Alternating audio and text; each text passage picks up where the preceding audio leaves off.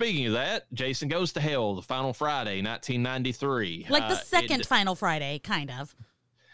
It's the second Final Friday and still not the Not Final the Final Friday. Friday. And the reason it doesn't have Friday the 13th Part 9 in the title is because New Line didn't buy the rights to that. Shit.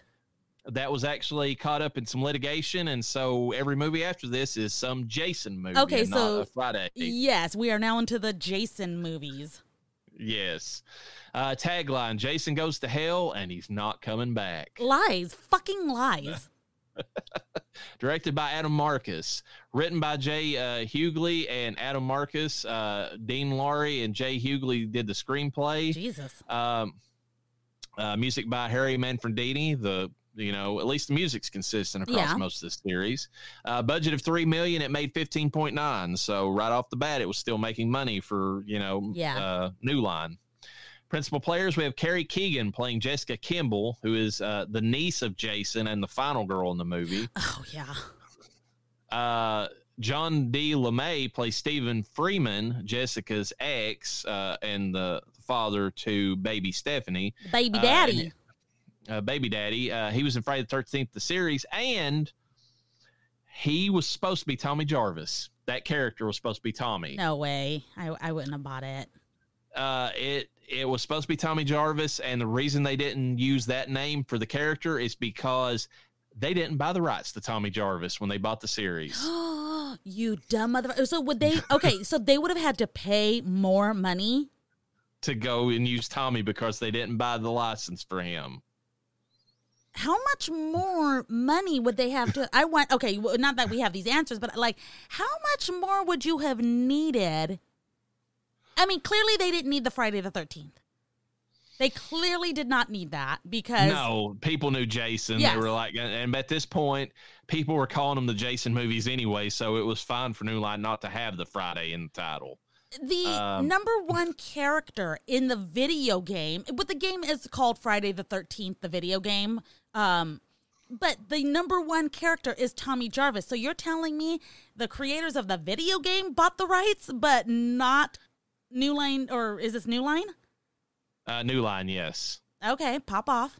and the best fan films that have ever been made in a continuation of any of these series, I would argue, are the Never Hike Alone movies.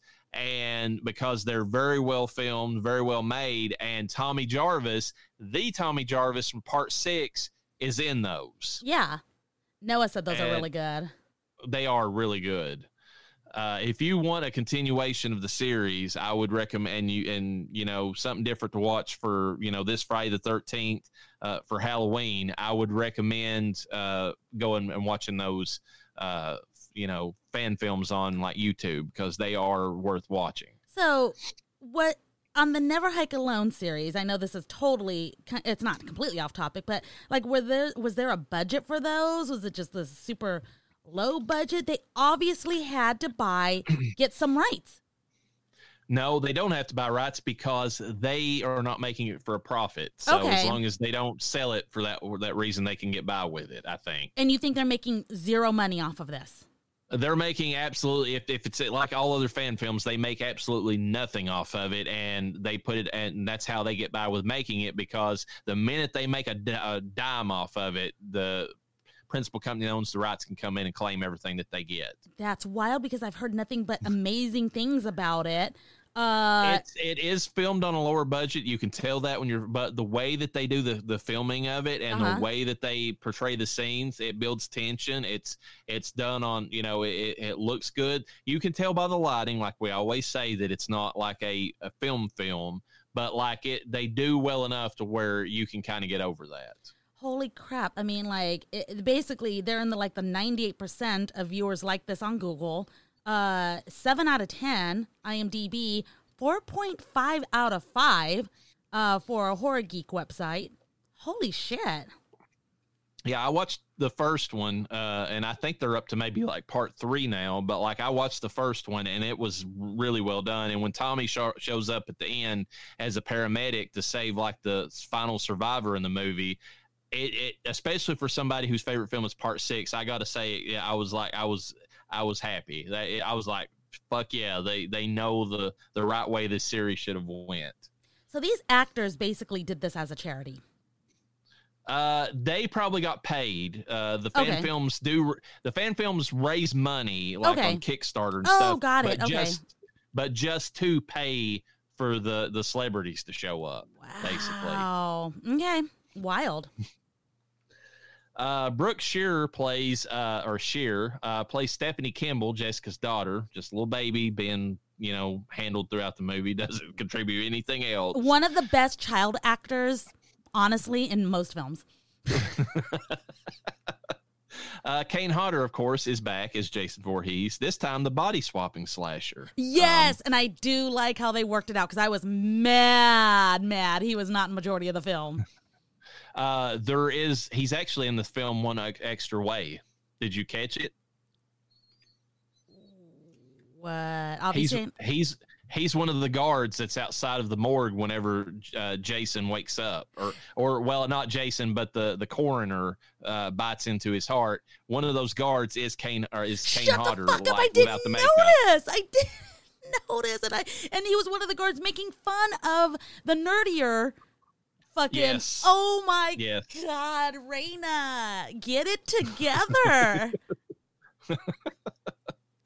And it's a much younger Kane Hodder too. It's kind of wild seeing him. I mean, because if you watch the Victor Crowley movies, I mean, that's Kane Hodder basically now, maybe with slightly less wrinkles because it's been like 10 plus years. But like this movie, it's a significantly younger Kane Hodder that's in that. Oh my God. Dean Lorey plays Eric Pope, the assistant coroner, and he's the writer and producer of several TV shows and the one that wrote the screenplay for the movie. So he got a little role in his own movie. Yeah. Catherine Atwood plays Alexis Peterson, who's a blonde camper who is hitting on pseudo Tommy Jarvis pretty heavy. And I'm going to go ahead and say that's the dumbest moment in the movie. Like she was, he could have easily got some off her. I don't know. I know he was so worried about Jason and everything, and that's fine. But come on, she was basically throwing herself into his lap. I mean, Michelle Clooney play, and not the same Clooney's. It's spelled differently as the big Hollywood ones, but plays Deborah Caldwell, who's the brunette camper, and definitely gets the best hits in this movie because they are pretty nice. Michael B. Silver plays Luke McCabe, who's the male camper who's getting lucky with her, right, and decides not to use a condom, and that's why he dies. Oh yeah. Well, that's Diana, safe sex. Diana. Safe sex. The director said that Adam Marcus, he said that this whole scene with the campers, New Line made him put in the movie because he wasn't going to have the camp involved in this at all. Okay. And whenever they told him that it's like they wanted a scene with some campers having sex and then killed, he said, "I'm going to do that, but I'm not going to do it the way you want." He said, "I'm going to make it a point that they're doing unsafe sex." Yeah. Because he said, I don't like I don't like how these movies promote that if you just have sex in general, it's going to be the death of you. It should be unsafe sex. Is the death of you. That makes sense. Let's see. I already covered the campers. Diana Georgia plays Edna Kurzman, who's the wife to Deputy Josh. Richard Grant plays Phil Hant, who's the coroner. Aaron Gray plays Diana Kimball, who's Jason's half sister. Weird flex on the lore, but we'll get to that. Okay. Andrew Block plays Deputy Josh Kurtzman. Madeline Curtis plays Officer Ryan. Mark Thompson plays Officer Mark. Brian Phillips plays Officer Brian. A lot of people die in this movie, folks. Adam Craner plays Ward B, who works at his family's diner. He's the kid with a super mullet or whatever he's got going on. Leslie Jordan, the great late Leslie Jordan, R.I.P., plays Shelby B, who's a fry cook at his wife's restaurant. He was in American Horror Story. He was in an episode of Supernatural as the voice of Yorkie. Madhouse, 2004, and Demonic Toys, Personal Demons. Wow. There's something about Leslie Jordan that just always brought a smile to my face whenever, anything he did. Yes. He's very, out there and, his personality, but he seemed to be a pretty nice guy.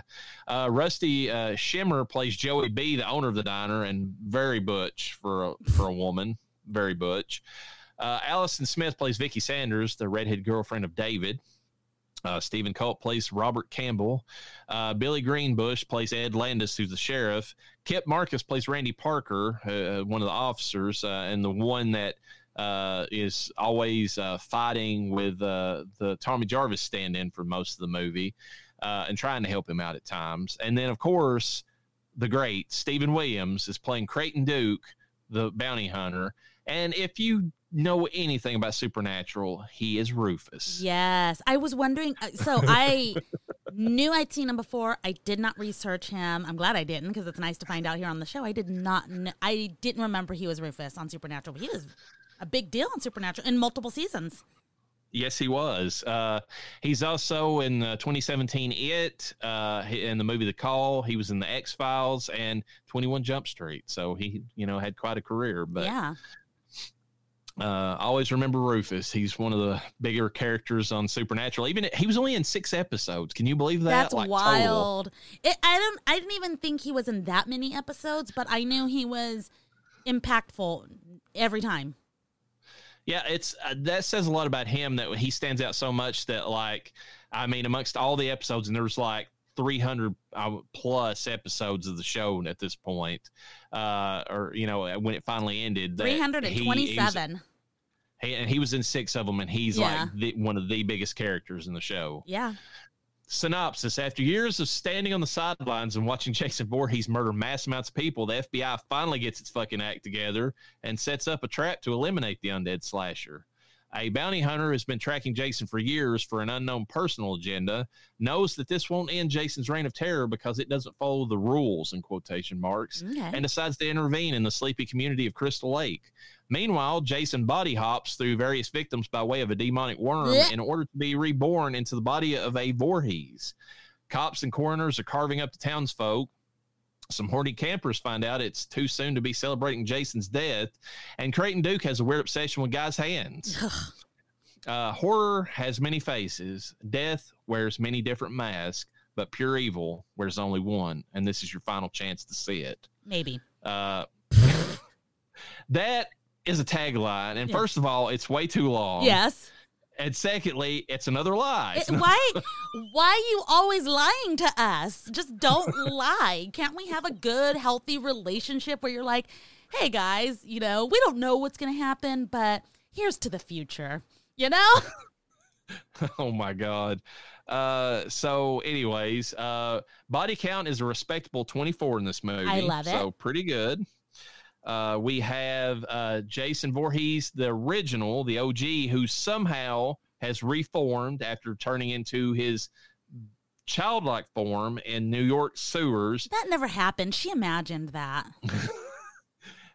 There's actually a comic that gives and I tried to look up to see what the comic story was about, but I couldn't really find anything. But there is a comic that ties the events of Part 8 to this movie, and it tells how he reformed into the Jason that he is and made his way all the way back to Crystal Lake, and along the way killed so many people that the FBI had to get involved. So that's why they set up the trap for him at the beginning of this. Before you continue with the body count, and that's kind of cool about the comic book, honestly.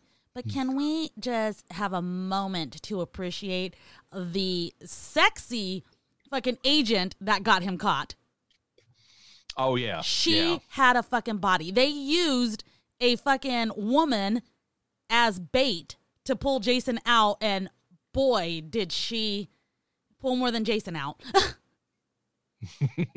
Lots of men pulled something else out as well. She was a hottie, that is for sure. And I want to give credit to the director. Those scenes are filmed very well. I mean, the tension that's built into them, it feels like you're watching a classic, Friday the 13th movie, all in one little compartmentalized section. It made so much sense too, because I don't know about you, but when I was first watching it, because this is my first time watching it for this round, and I'm watching, I'm like, why is this woman by herself at fucking Camp Crystal Lake? Why? What are you doing? And I'm like, and then she's out in the shack looking for light bulbs, and weird shit has happened, and I'm like, what's to gain? And I like the fact that she's legitimately scared because she knows that if he catches her outside that trap they got set up, she's dead. Oh, like, yeah. She's straight up dead. And then, by the way, she does do a fucking flip in a towel. I mean, you don't really see anything, but you do get to see her butt, her really nice butt. She has got an amazing shape. But I was like, what the hell? Did she just flip over right here? Yeah. What is this? And then I was like, then you see it's a whole sting operation, and you're like, oh, that's what she was doing. She almost fucking died. He threw her down the fucking stairs. Credit to Adam Marcus. I mean, you can tell when the guy talks, like in behind the scenes, even though he catches the most shit for this movie, and we'll get into the why, it's understandable why he caught shit. But he is a true horror fan. And when you hear him talking, you can hear that. And he really did like the idea. I mean, he was a fan of these movies, but I got to agree with him. He's like, it never made any sense to him that Jason could be killing this many people and that nobody outside the locals tried to do anything to stop it. You know, that's the reason he brought the FBI in. He was like, at some point they would have to get involved. Yeah. And I'm like, you're right. That's smart, you know. Anyways, we'll get more into that a little bit later. Assistant coroner, well, Jason's blown to bits. He's shot a bunch of times and they blow him up, which makes sense as far as how you get rid of him, too. I mean, you know, at least one way you can get rid of him if you're not tying him to the bottom of the lake again. Assistant coroner has his face smashed and stabbed in the back of the head. That is by the actual coroner, who is now possessed by the spirit of Jason Voorhees. Because the heart enticed him to eat it. Well, now, according to the things I've read, it's not the heart. That something about Jason's evil spirit compelled him to eat the heart. Blech. So on screen, it looks like he just feels like he's compelled to eat the heart. So it's lost in translation. FBI agent number 1's killed off screen. Agent 2's killed off screen. Alexis has slashed a whole bunch with a scalpel. Deborah is impaled through the back and then ripped in half. Love it. Luke is killed off screen. Edna has her head crushed in a car door. Coroner Phil is possessed, and then and later, you know, he's passed on at, you know, possession. He's kind of dead from the moment that, you know, like he eats the heart, but like whenever the possession ends, they basically melt into nothing. That's a cool touch. Yeah. I do like that. Diana Kimball has a knife thrown into her back. Deputy Josh is possessed and then later melts, as we said. Officer Ryan has his head bashed against the locker. Officer Mark has his head bashed with Officer Brian's head. Officer Brian, again, they smacked into each other. Ward has his wrist broken, thrown into a door. Diner patron is accidentally shot.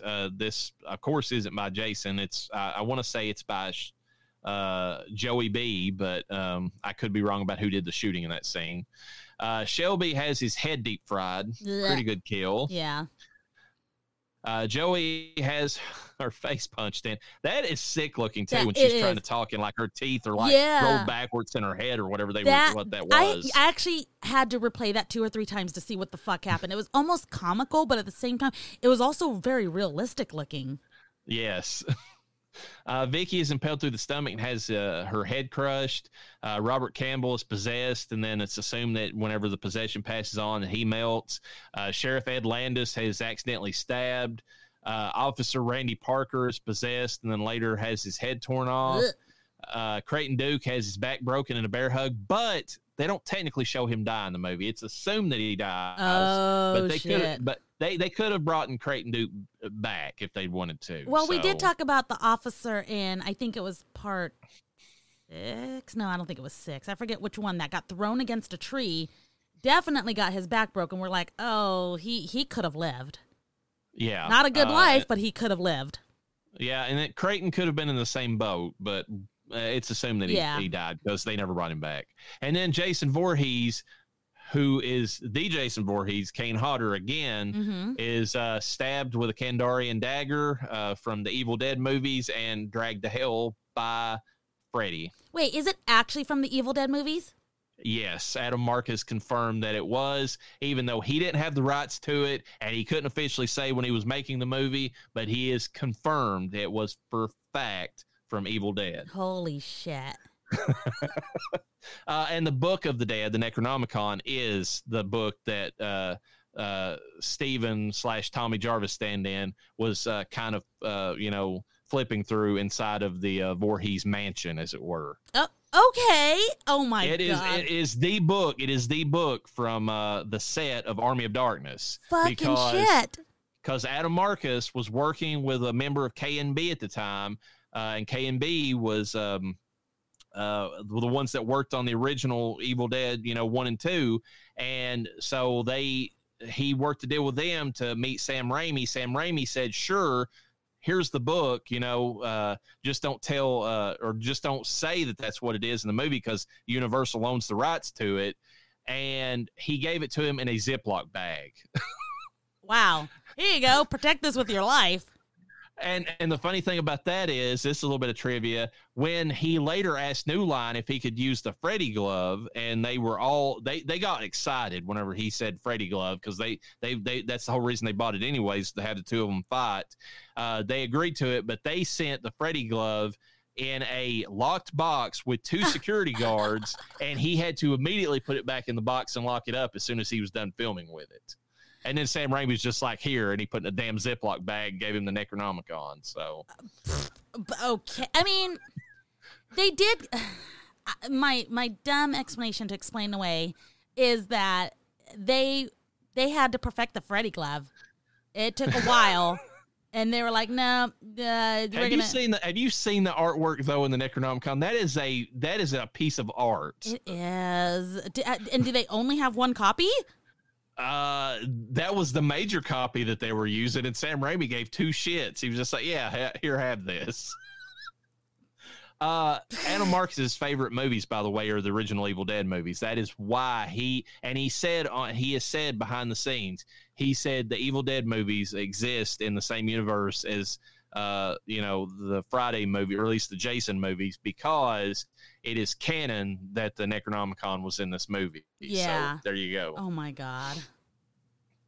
Other taglines: the creator of the first returns to bring you the last. And the reason they say that is because, if you notice, Sean S. Cunningham has his name attached to this movie because he came back for it as a producer. Wait, repeat that. The creator of the first returns to bring you the last. Okay. Because Sean S. Cunningham came back to produce this. Okay. Sean S. Cunningham is the reason that this movie is the way it is, though, just so that you know. And if you want to really blame somebody, because Adam Marcus had plans to do a few different things with this movie, and Sean S. Cunningham said, whatever you do, just don't have him in that fucking hockey mask. So the reason that Kane Hodder is not in the majority of this movie is because of Sean S. Cunningham. Here's my thoughts. Because I have some. Whatever. But the tagline, the creator of the first returns to bring you the last. Why? You're still lying. Okay, you got to tell me now, before we even get into trivia, was this intended to be a last Jason Voorhees movie? No, because they were going to have him fight Freddy. They knew they were going to have him fight Freddy. Okay, so now that brings another question. Did they keep doing this because it was like, oh, you have to see this movie because it's going to be the last? Are they just now doing it because they're gaslighting us? I think at this point they were. Okay. Because the only thing is they did not know they were going to do Jason X. They did not know they were going to do that movie. But they knew they were going to make a Freddy versus Jason. That is... Actually, if I remember the trivia right, that's what they were going to do with this movie, and then they were like, no, we need one movie to kind of set it up, or something to that effect. So but they knew they were going to make a Freddy versus Jason. And this wasn't the movie to fucking set it up? You're fucking kidding me. You'll have to point out to me in Jason X how that points out to how Freddy and Jason are supposed to fucking get together, because no, I'm saying that they didn't want to immediately go to Freddy versus Jason for whatever reason, and they used this movie as a setup, even though Adam Marcus technically set it up, because they weren't even going to have Freddy appear at the end of the movie. That was his decision to do that, which was, in my opinion, a very good one. I was so excited when I saw that. I was like, it's happening. Let me tell you something. I watched this in the theater back in the day, and when that glove came out from the dirt, everybody lost their shit. Minds. Were you in the theater when you saw that? Yes. Ugh, lucky. The rest of the movie, though, highly disappointed me back in the day because I, like you, was like, where's my Kane Hodder? Yes. What the fuck are you doing right now? Where's Hottie Hodder at? The final tagline is "Evil has finally found a home," meaning the Voorhees home, I guess. I guess, but that home was a fucking shit brick house. That thing. Now, before I get into the quotes and some other stuff, the whole thing about I'll give Adam Marcus this. If you listen to the man, his enthusiasm is pretty infectious. He loves horror movies, and you can tell, and he really has some thoughts about this, even if it didn't play out the way that he wanted to ultimately. But he didn't outright come and say it, but like I don't mind the idea of Jason having like half siblings, because if you remember, there was a deleted scene they were going to have in part 6 where at the very end of it, Elias Voorhees, which was Jason's father, was going to visit the cemetery, and like, you know, he was the one that was paying the caretaker to keep Jason's grave cleaned and, you know, and all that. So a lot, even Adam Marcus didn't figure in Elias. So that's, you know, that's a failure in a sense, but he never directly called it out in this either.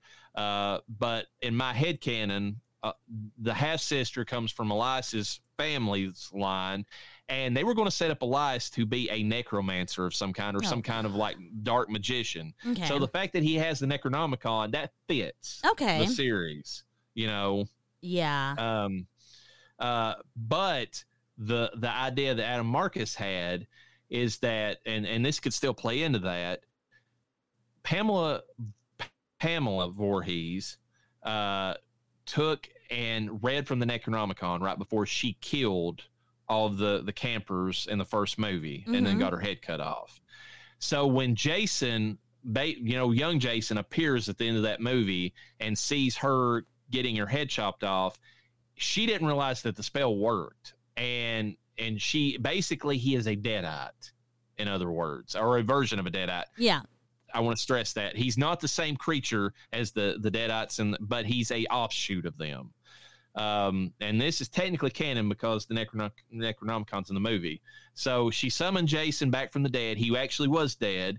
That was actually him jumping out at Adrian King. How she got away, nobody knows, but because of the type of creature that he is, that's the reason also when Adam Marcus came up with this, the reason he went in the course of just like 6 months between the end of part 1 and the beginning of part 2, when Alice is killed by the sackhead Jason inside of her own home, is because little child Jason with a Deadite inside of him grew up to be that huge monster that he was in the other movies. Okay, because I was going to say, well, then how did he grow up?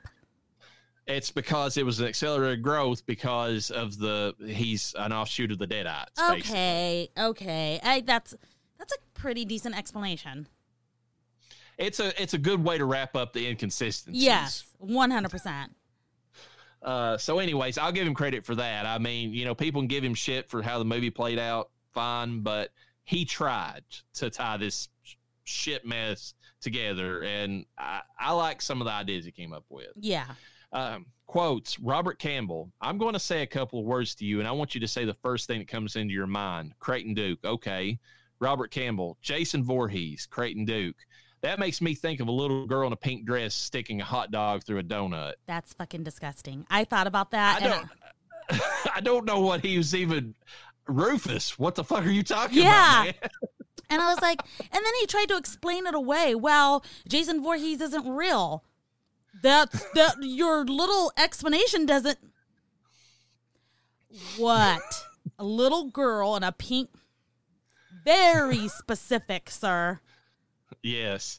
Luke, we're going to Camp Crystal Lake. Stephen Freeman, a.k.a. Tommy Jarvis knockoff. Oh, yeah? Planning on smoking a little dope, having a little premarital sex, and getting slaughtered? Yeah. That's a pretty good summation of the movies. Assistant coroner to Jason's body. Hey, fuck, how you doing? You fat ass maggoty blown up fuck. And then he gives Jason's body the finger. Assistant coroner, suck this, suck it. You know what I'd like to do to you? I'd like to take a crap right on your fucking mask, a big old mango-sized crap. Ugh. Creighton Duke, those FBI idiots destroyed Jason's body, so now he needs a new one. The ones he's jumping in and out of, they can't last. They get diseased, he gets weak. Jason needs to be reborn again, and he needs Jessica to do it. And then Steven asks, why Jessica? Creighton Duke, now see, that's a very, very expensive question, boy, and I don't think you've got what it takes to pay the price. And then there's this whole hand scene, like he's stroking his hand, and it's really weird.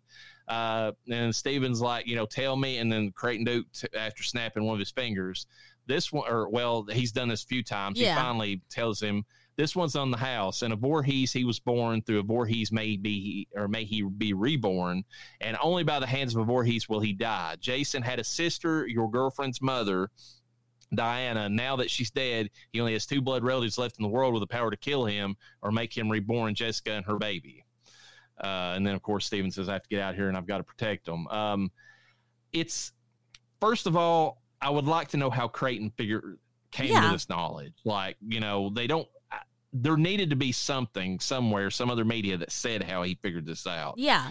I don't mind that retcon of the lore, but also they don't ever use it again. So it kind of stinks that it's just like, all right, there was 2 other Voorhees and now whatever happened to them, Well, which movie is it?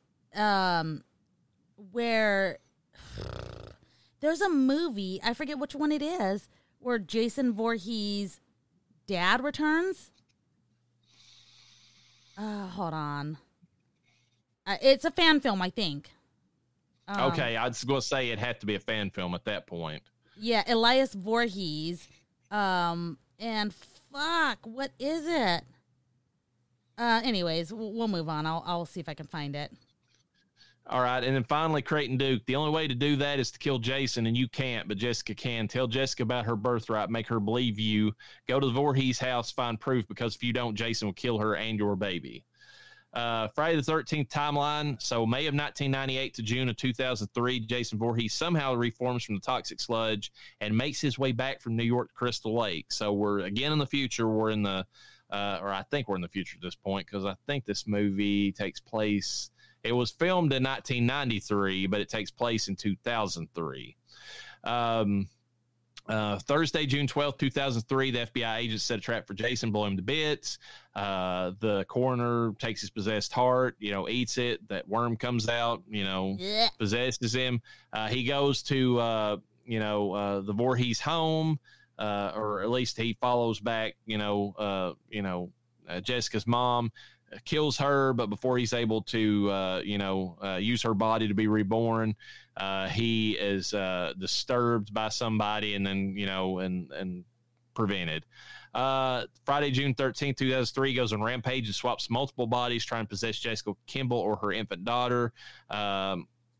Ultimately, he finds her mother's dead body in the cellar. Very much a callback to Evil Dead, if anybody noticed that, where the Deadite came from underneath the ground. In this case, the Deadite is Jason. And she stabs him with a mystical dagger, which is a Kandarian dagger. And then Freddy Krueger grabs his mask, dragging him to hell. And there you go. Real quick. Friday the 13th Vengeance. It's a 2019 horror film. Okay. It doesn't say that it's a fan film. It'd have to be, though. They've not made like a real Friday the 13th in since the remake. Yeah. Hold on one second. There's an IMDb for it. God, it looks really good. CJ Graham is in it. Oh, cool. He plays Elias Voorhees. That's interesting that they would have him play that part. Yeah. Hold on. I'm just looking. Oh, yeah, it is. And it was one of the... Its completion was one of the most successful Friday the 13th fan film Kickstarter ever. And then that should tell you something about the thirst that people have for this this series to come back is that the fan films are doing as well as they are. I mean, yeah. you know. And then it's followed up by a second Friday the 13th movie. I think you've already mentioned it. It's called Friday the 13th Vengeance 2 Bloodlines. And that was in 2022. Oh, and you know what they also did in this movie? They got Tom McLaughlin back, who was the director of Part 6, to play the Gravekeep Walt in the movie. So it continues on. So this movie takes that deleted scene from Part 6 and rolls on from it. Yeah, and then Jason Brooks, I think he plays Jason Voorhees in both of the films. I thought I've looked him up before. Steve Dash is Sheriff Jason. Steve Dash was one of the, living Jasons, if you want to call him living at that point. Oh, yeah, I remember him. 90% of Google users liked this film. I'm telling you, the fan films of these movies, I mean, because people really want a new one bad. Yeah. Diana Prince, who's the Darcy the Mail Girl from Joe Bob, is also in this movie. Holy shit. And she usually shows her tatas and stuff. So I know. We quotation mark Death Holler follows her, but it ain't me. She is a pretty big fan of horror films, though, to give her credit. I mean, so yeah. Yeah, that's interesting. I kind of want to go and watch some of these movies, to be honest with you, because Never Hike Alone is pretty good. Yeah, there's definitely like some kind of comic, and I wonder if it's the one you guys were talking about where it kind of fills in the gaps. God, what is it? Hold on. On Elias or Friday the 13th wiki, they do have Elias Voorhees, and there's a picture of him, but it's definitely like a comic picture of him, and it even explains his own. Oh yeah, Friday the 13th, Jason Lives novelization. That's awesome. Let's discuss this movie. Okay. Visually, what do you think about this movie? It's got some CGI in it, which is what it is, but they still went practical with a lot of the effects. So yeah, this movie, I think it's comical that it's set in 2003 because this movie is so to me, it's like 1980s still. Yes, it still looks like it's the late 80s. Yeah, which is weird because even like at the beginning, the girl that goes to Crystal Lake, that's actually an officer of some sorts, she's got 80s hair, and an 80s outfit, maybe 90s, early 90s, but holy shit, dude. It's definitely not early 2000s. I'm not mentally following the timeline that you're laying out that they're trying to portray. They're not doing a good job of portraying the future. The thing is that they were the ones that skipped that timeline ahead so far because in the first few movies, even though they were taking place in the early 80s, they were already into the 90s by the third or fourth film, basically, or getting close. Yeah, so it makes sense. I think visually, some of the scenes were okay. I should say the fifth movie, technically fourth. The first four movies take place within 2 days of each other, or give or take. Well, the 2 through 4, and then after that it gets weird. But anyway, I think the kills were good. I think considering that they were doing a lot of dark filming, I think they did a pretty decent job. I think that they did a good job with the bodies, and they actually fucking showed shit. The kill in particular with the girl inside of the tent where she is cut in half and he rips the machete out up the top. That is pretty. I mean, it's pretty graphic. Yeah. I mean, it's good to see that return at least in this movie. Yes, and it wasn't overly done because I find in future movies some of it gets a little over the top. So and I'll like I said I'll point those out when we get there. But yeah. So visually it was good. I just think that the film looked so grainy. I didn't like the look of that. It just looked too old. That might be the source of whatever you were watching, because I didn't notice it as much on the Scream Factory set that I've got. It seemed pretty cleaned up. At least from what I could tell. Trying to think. We have it on Plex, so maybe, and it was only certain scenes too. Yeah, I didn't notice it as much, but I was also watching the, and maybe that's the reason I saw the gore, the way that I did. I was watching the uncut version, but they actually have an uncut version of it, and you get to see a lot. The gore is pretty good in it. Yeah. biggest attraction from this movie, and the reason most people hate it upon release and still dislike it if you're watching it for a Jason movie, is that Jason himself is barely in it. He bookends the movie. He's only in it. He's only in it in scenes where the possessed characters see themselves in mirrors. Yes, that is true, which is kind of exciting and kind of cool, you know. Because I'm like, where is he? How is he Jason in this movie if he's not in it? But I found myself not minding as much rewatching it this time, just because Kane Hodder mentioned this. He said every time that one of the characters like took over that was supposed to be him, he gave them little hints as to how to act. He said some of them tried to take his advice, but the majority of them wanted to play it their own way, which kind of aggravated him, to be honest. But I still felt like there was the way that they were kind of like, you know, just mindlessly killing until they could get a hold of like one of the Voorhees. It felt spiritually enough to work to Jason where I could accept that you know, it was him, even if it wasn't him. You know? I mean, like, I respect what Kane is trying to accomplish, but he's not directing the film. He's not the director. I know. I do see from his point of view that, I mean, he said that from a fan perspective, he was looking at it from a fan because he was a fan of the films before he became, you know, Jason himself. Yeah. And he said that he wanted, if he was watching as a fan, he would want all the Jasons to be consistent in how they acted so that the movie had better continuity. Yes, but the reason why it kind of works a little bit is that it starts to get confusing towards the end of who is possessed by him.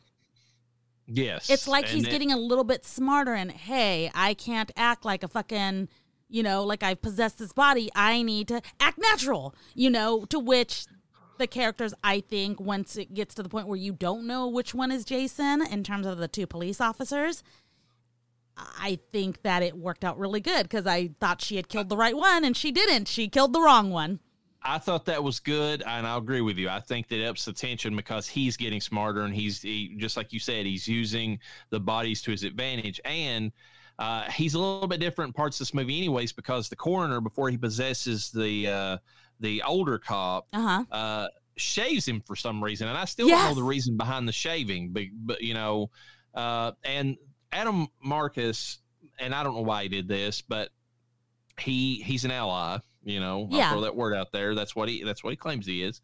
And he said he wanted some, you know, like gay representation in the movie. And that scene in particular where he has the cop strapped down, almost completely naked and kind of like a bondage type situation and shaves him is kind of a homoerotic thing that he threw in the movie. I don't know why. I don't know what that helps anything. I don't know the scene with Creighton Duke massaging, you know, poor man's Tommy Jarvis, you know, it helped the movie. But it's in there, and that's, you know, but in that scene, he's shaving him, and like you think for a split second, it works in that scene just because you think he's going to just slit his throat, but it's like Jason changing his mind, and he's like, no, I'm just going to shave you so that like it's a little bit, so I can, you know, something about how he was planning on using the body, and I don't know how that came into effect, but that's what he did. I just thought that Jason did not like the mustache, and he was just like, nope.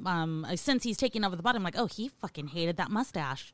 Maybe that's what it was. I mean, that makes as much sense as anything else. Because even the coroner is trying to take his body back, and he's like, what am I doing, you know? And he can't battle Jason. Jason's winning, you know? Yeah, his evil spirit that's in there. So I would say that in terms of the possessed, the coroner did it best. He had a little bit more of a menacing walk.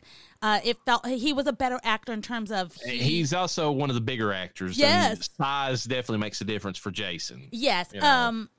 And obviously when I think was there one point where he took over a woman? I don't think he did. I mean, obviously he took over his ancestor, but then that was Kane Hodder. Yes. Did he take over another woman? That's the one in the movie. I think that's the only one that he possessed was his Deborah or whatever her name is. And the reason why I thought he had taken over a woman is because I don't know if you'll agree with me, but they're back at the diner. You can tell he's trying to figure out what the fuck he's gonna do. He's got to jump into a body. And so the woman's body was dead on the floor. He had just slashed one of the waitresses. I thought he was going to jump into her body. He did not. He ended up getting one of the cops. The cops that came in after and were investigating the scene, yes. Now, how did he get... Go ahead. Which happened to be the cop that's been, friends with Steven the entire movie. Yes. So, and not only that, how did he get one but not the other? How did he get one away from the other enough that he could possess them and the other didn't even know? Well, did the other one show back up? Is the question, because I feel like he killed the other one. Okay, because 2 cops showed up. Didn't 2 cops? Oh, no. It was her baby daddy and the cop that showed up. Never mind. Yes. Okay, it's all coming back to me. Celine Dion. Alexa, play It's All Coming Back to Me now.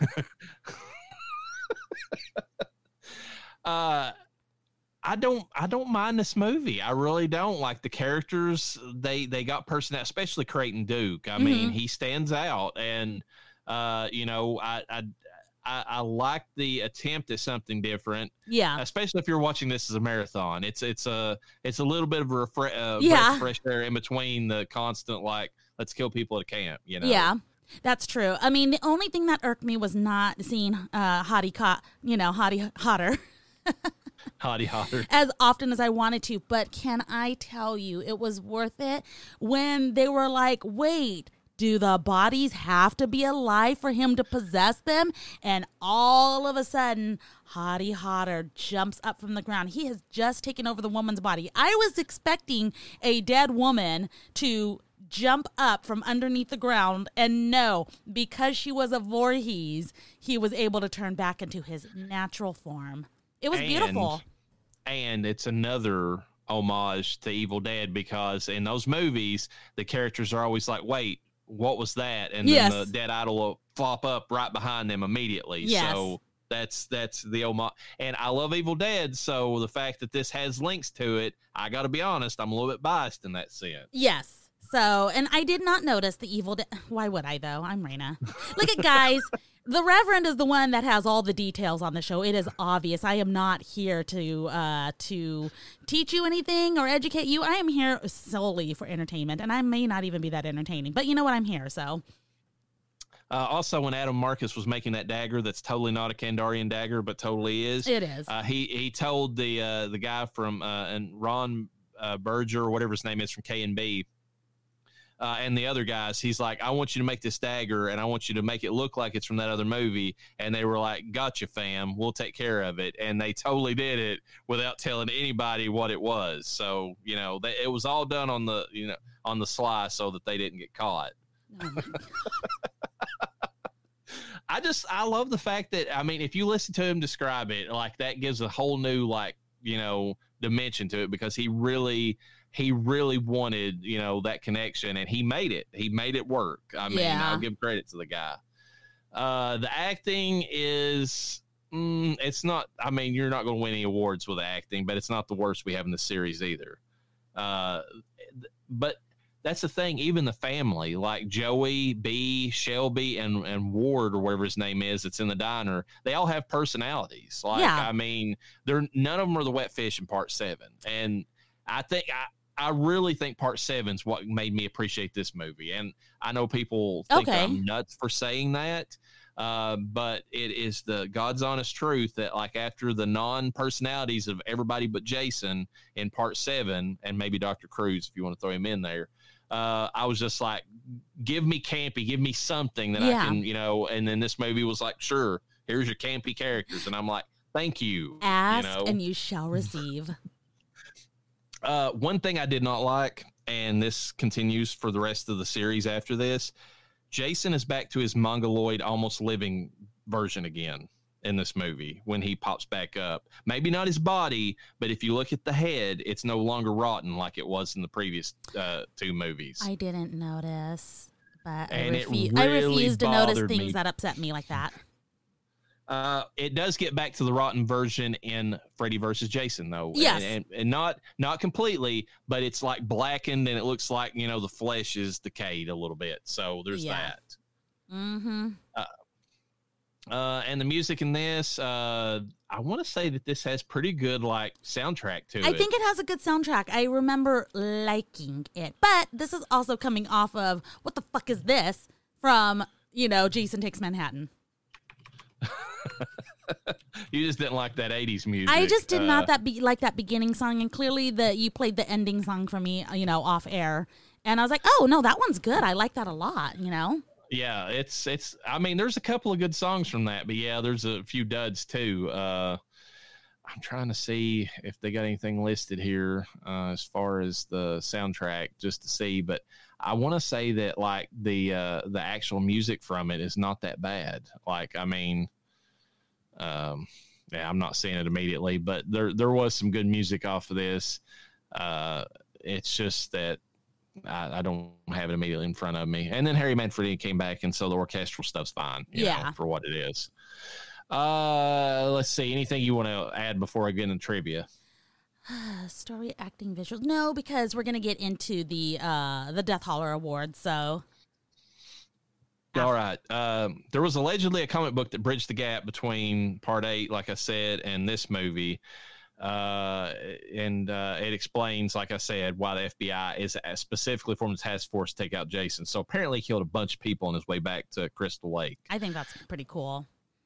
At around 1 hour and 18 minutes in the film, just before the handcuffs, he handcuffs himself to Jason, and a part of a movable furniture. Creighton Duke says, "Son of a bitch, you remember me?" In the final film, this sounds nonsensical. In the audio commentary on the Blu-ray, it is revealed that the script at one point had it that Jason killed Duke's girlfriend.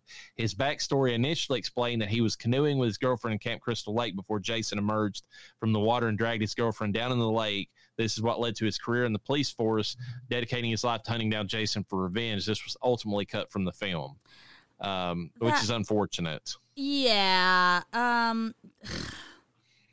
You kind of have to have that crucial information in there, honestly. Yeah, for it to make sense. I mean, it just, I don't know. It doesn't, like when you hear it, you're like, okay, what have you been doing this entire time? You know? Let's see. The jungle gym in front of the Voorhees house was also used in The Birds from 1963. The original title of the movie was Friday the 13th, Part 9, The Dark Heart of Jason Voorhees.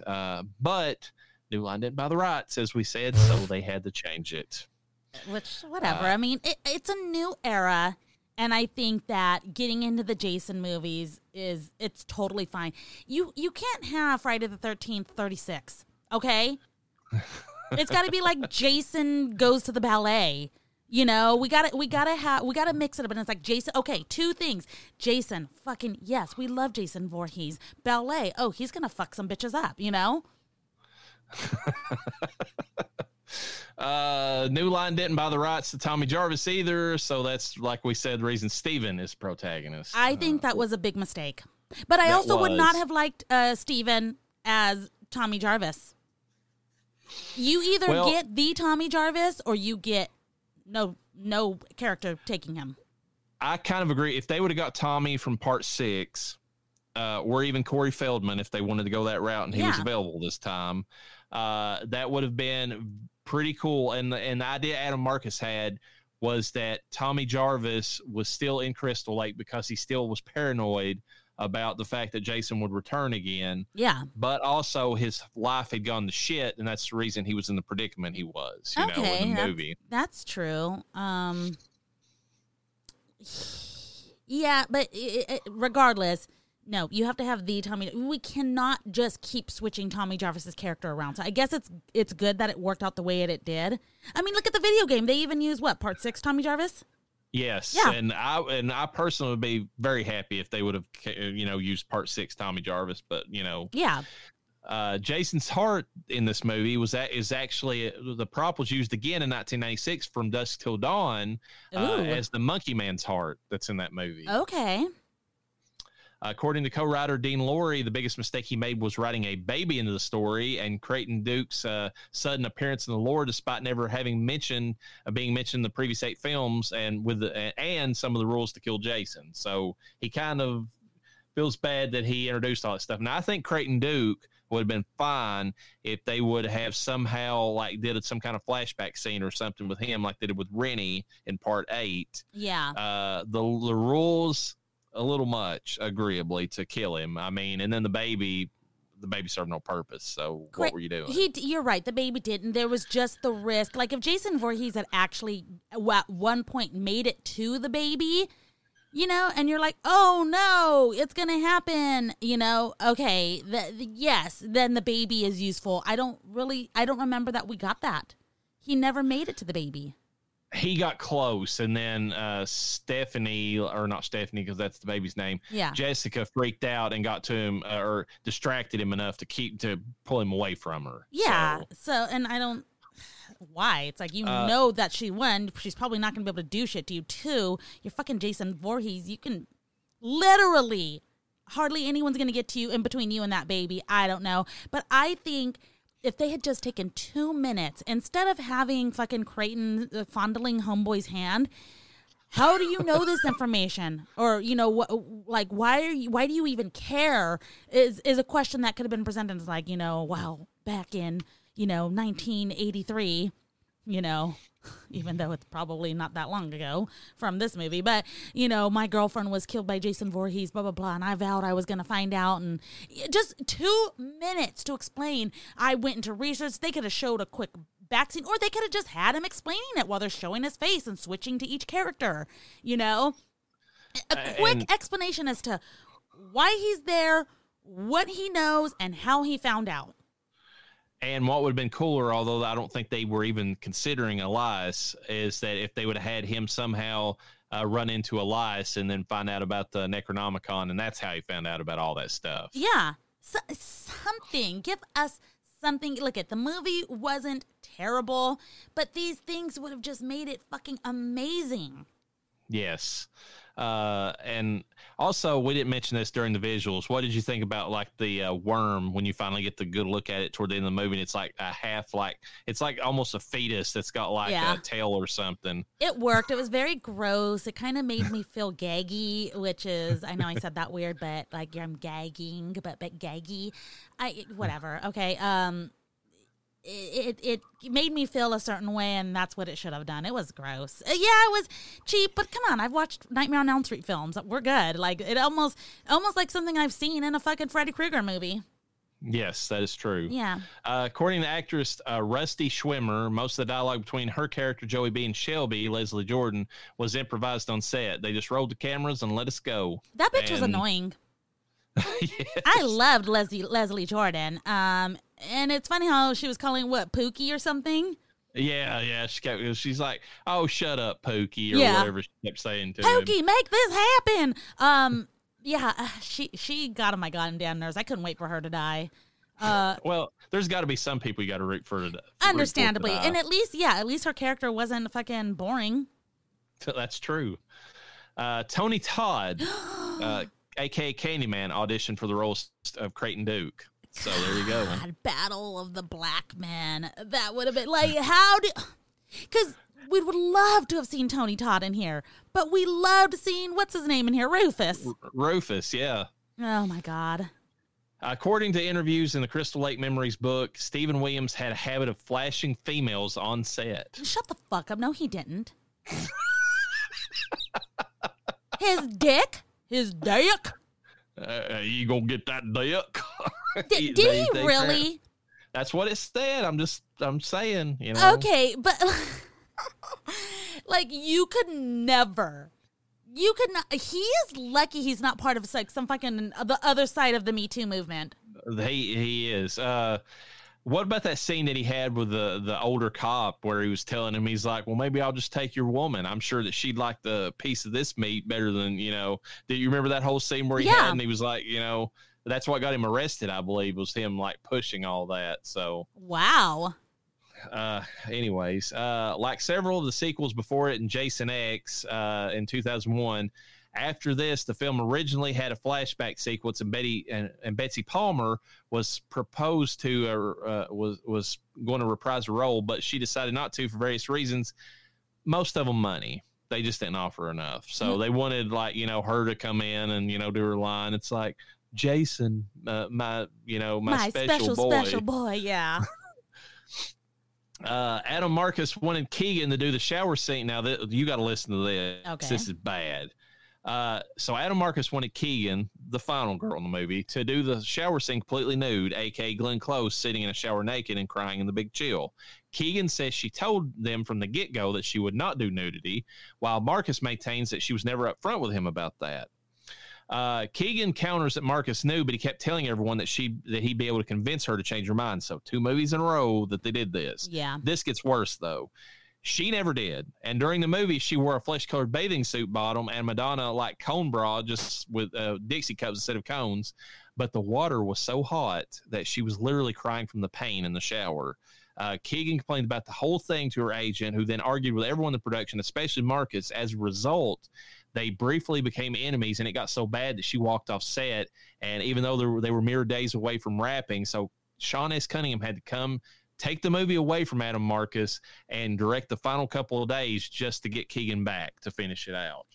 Wow. What the fuck did he... Okay, so he set the temperature of the water? I don't know who sets temperature, but she told them it was too hot, and he, maybe because he was pissed off or whatever reason, didn't listen. Fuck him for that, but like, can you not...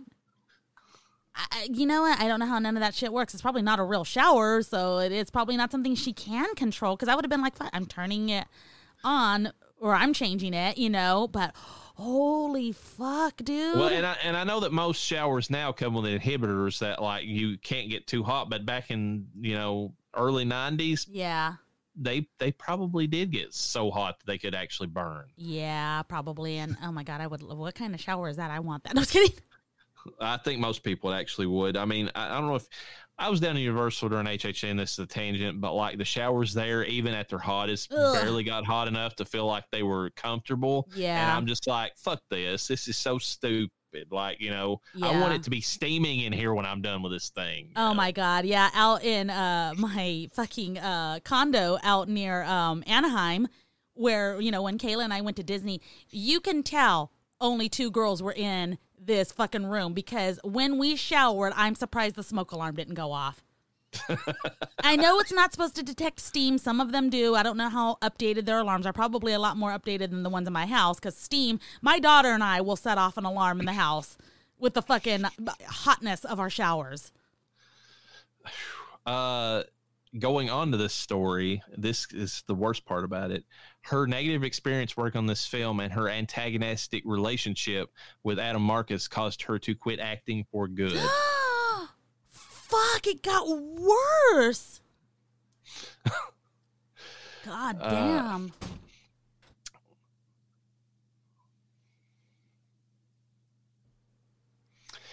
Originally, the roles eventually played by Leslie Jordan and Rusty Schwimmer were reversed. Obviously, in the original script, Shelby was the woman while Joey B was the man, as evidenced by the character's name. However, once they got the leads in there and realized how they were and how the woman was very manly and the man was very effeminate, they switched their genders in a roundabout way. So There you go. That's the reason for that. Due to the presence of the Necronomicon, the dagger from Evil Dead, Jason is often incorrectly assumed by fans to be a Deadite, but like I said, Adam Marcus says that he is just a twinge difference. Like he's another part of the Necronomicon that has never been read from. Like he's a different form of Kandarian demon, basically. Is he basically like the autistic of fucking Deadites? He's just a Something little different. Like that. Yes. He's on the spectrum of the Kandarian demons. There you go. And I've already said the backstory about how she used it to resurrect her dead son. So there you go. The scene with campers having sex in the tent was added later, as I said, and Adam Marcus wanted it to be safe sex or the lack of safe sex that killed instead of just sex. Yeah. Conceptually, the notion of Jason's essence being transferable came from Adam Marcus's original story treatment. Ignoring Jason Takes Manhattan, he picked up where part 7, The New Blood, left off, i.e. Jason neutralized, and this is his original script, by the way. Yeah. And being trapped at the bottom of Crystal Lake. The film would open with a mystery man dredging up Jason's body so that an autopsy could be performed in a nearby cabin converted into a science lab where we were supposed to expect Jason to wake up and go berserk. However, as a surprise, Jason would awaken only to watch his own black heart torn out by the Mystery Man. This would instantly render him powerless, and the Mystery Man would consume the heart, thereby absorbing Jason's powers, quote unquote. The big reveal of the identity of the man, Elias Voorhees. Oh, wow. Jason's never mentioned evil twin brother, although it should have been his dad, but whatever. That's it's not clear where the story would have gone from here, but they dropped all of it except for the idea of someone eating Jason's heart, thereby taking his powers. And the funny thing about this is there is a horror movie from 1987, which was filmed before this, mind you, called The Hidden, which has a person swapping bodies by being consumed, almost literally just like this movie. Although Marcus claims he never saw that movie before making this, so he didn't technically steal, even though they're pretty much the same thing. Yeah. Dean Lorey originally pitched his idea for a ninth movie called Jason Takes L.A., which is about two gangs. Yeah, that would have been bad. It's about two gangs who hated each other and fight one another as street fighters. At one point, Jason somehow shows up and begins slaughtering people in the city, as well as featuring two female detective storylines. The gangs would have later worked together to take down Jason. Director Adam Marcus hated the pitch for being the same thing audience had already seen in the previous movie and opted to continue the body switching concept he had came up with instead, which is a good idea because at least this movie is I would have hated Jason Takes L.A. That's stupid. No, absolutely not. Look at the gangs of Los Angeles aren't even in like the biggest part. Los Angeles is, you don't understand. Los Angeles has a bunch of inner cities like within it. So, and the gangs aren't even anywhere close to the big city of Los Angeles. Like I know that sounds so dumb. California is so stupid when it comes to, where a major city is versus where a little town or a tiny city is. It's fucking stupid. But anyway, so this wouldn't have worked. And not only that, the storyline sounds stupid. Oh, it really sounds stupid. But get this. It was briefly discussed to be used again before they decided to make Jason go to space in Jason X. So they almost came back to this. Okay. I'll be quiet. I want to say that the original treatment that he came up with Elias, yes, that actually sounds pretty fucking cool. I feel like I might have liked that better than what we got in this film, but it's hard to say. It would depend upon how it played out. Yeah. Tobe Hooper was originally considered to direct this movie. It makes sense, especially with the fucking heart. John McTiernan, who, as you know, did Terminator, T2, I believe, or no, that might have been James Cameron for that one. He did one of them anyways. He did do Die Hard. That's what John McTiernan's mostly known for. Anyways, he was offered the chance to direct the movie, but he turned it down to work on Last Action Hero, which is probably a bad decision because I love Last Action Hero, and it is way before its time and should have been recognized for the great movie it is, but it bombed big time. That's so funny because, like, I from what I know of Last Action Hero, I don't believe I've seen it. It's regarded as a good film. It is a really fun film. It's really meta and it's really funny, and it would technically qualify for this season because Noonan, the guy who played in House of the Devil, the big tall guy or whatever that was in that. Creeper. The super creepy dude. He plays the evil guy that Arnold Schwarzenegger is going against in the movie, and he is basically a slasher. Ooh. I mean, he's got a raincoat, he kills with an axe, and he looks creepy as fuck in that movie. So wow. It is technically a slasher movie if you really want to lump it in there. Interesting. Director Adam Marcus's decision to cast a black actor as Creighton Duke was influenced by George A. Romero's continued casting of African Americans as heroes in his films. In spite of the turbulent political climate when those films were made, Marcus wanted to continue this trend and ultimately chose Stephen Williams for the role, even though he could have had Tony Todd, and that would have even kind of linked it to George A. Romero's movies because Tony Todd was in the remake of Night of the Living Dead. Okay, great. I do like his idea behind it, but he really didn't do Stephen any justice by making him say the creepy shit he said and do the creepy shit he did. No, he didn't. They should have reworked his character and the treatment. They damn near made him an enemy almost. And finally, Laurie Holden of The Walking Dead, I believe, is that played the blonde in that or whatever. Andrea, or Andrea. Oh, yeah, I remember her. She was a whore in the comics.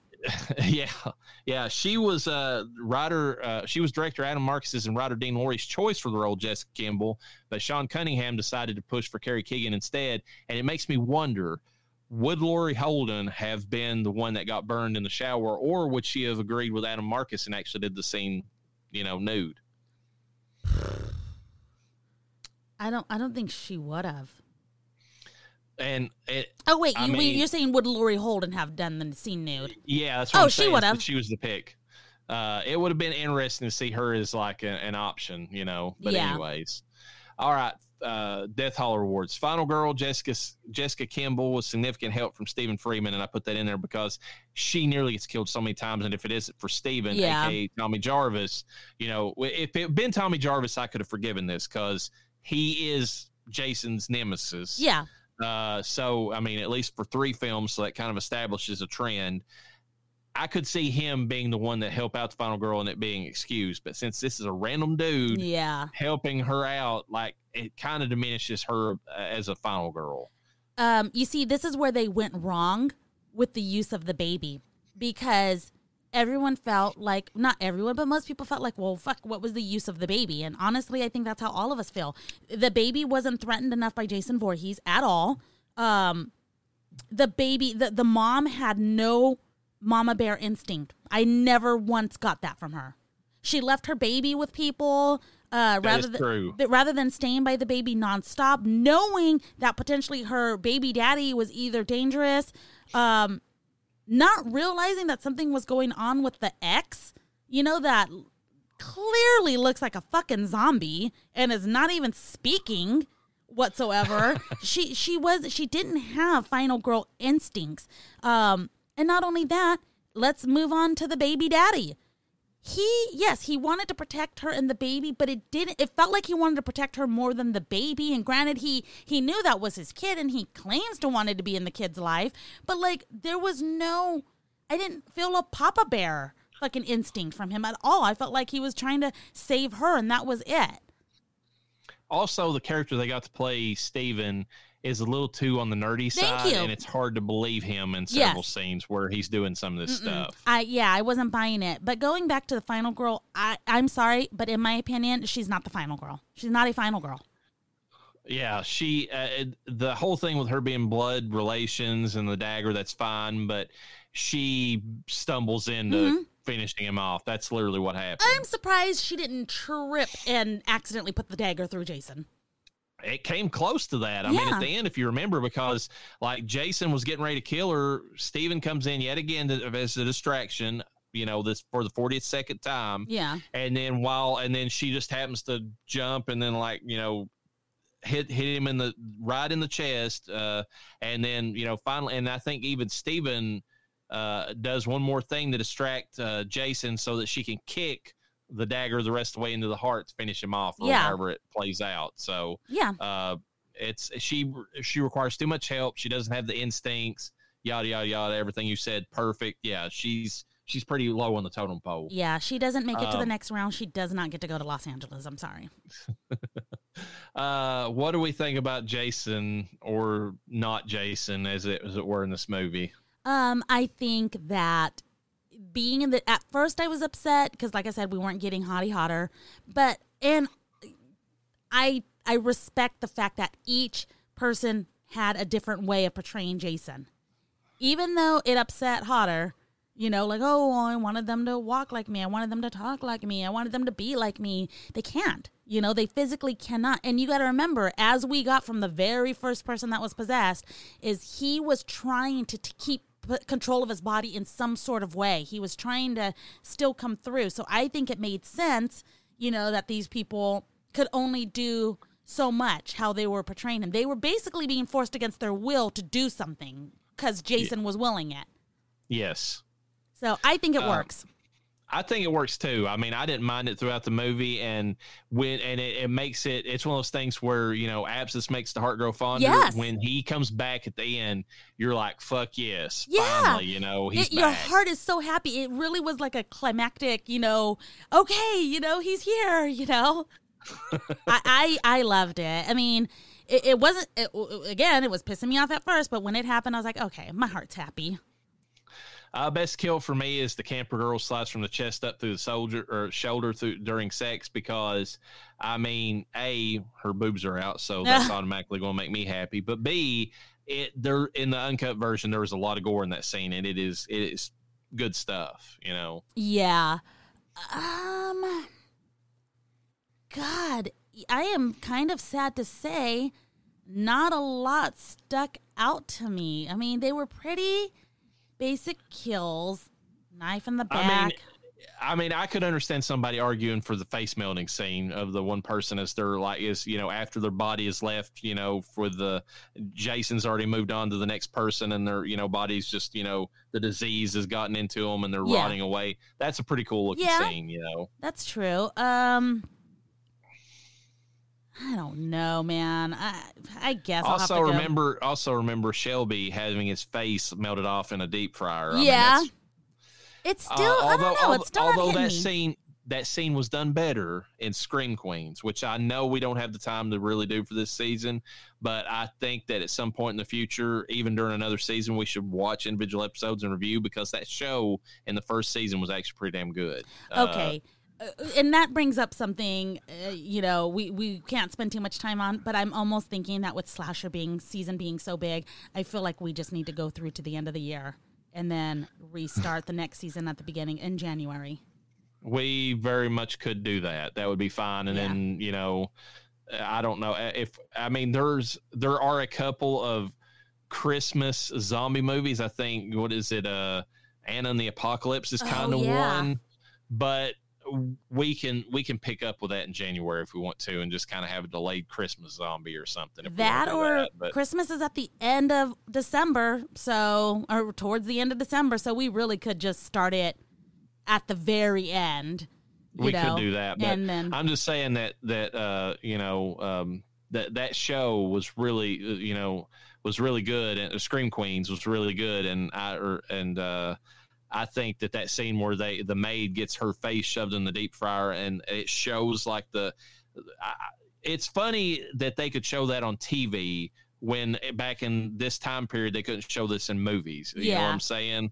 Like, I mean, her face is just like melted off, and it looks great in that TV show versus this one. But anyways, Shelby's is still kind of cool considering it's different. But yeah, I'm gonna go with the camper getting fucking slashed. It's one of the better ones, and also best boobs and best screams goes to that same girl Deborah, because she's obviously screaming because of the fact that she's being attacked, and her her boobs are hanging out. So there you go.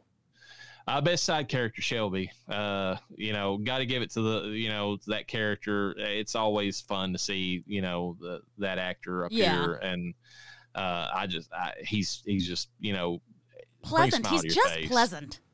Yes. Franklin Ward goes to Joey because, God, we wanted her dead so bad. Joey B. I mean, I had to sit here before you ever said it. Yeah. But yes, Joey B, every time she's on screen, it's like, will you die already? You fucking... Yeah, you're getting in the way of everything. You're not letting people explain anything.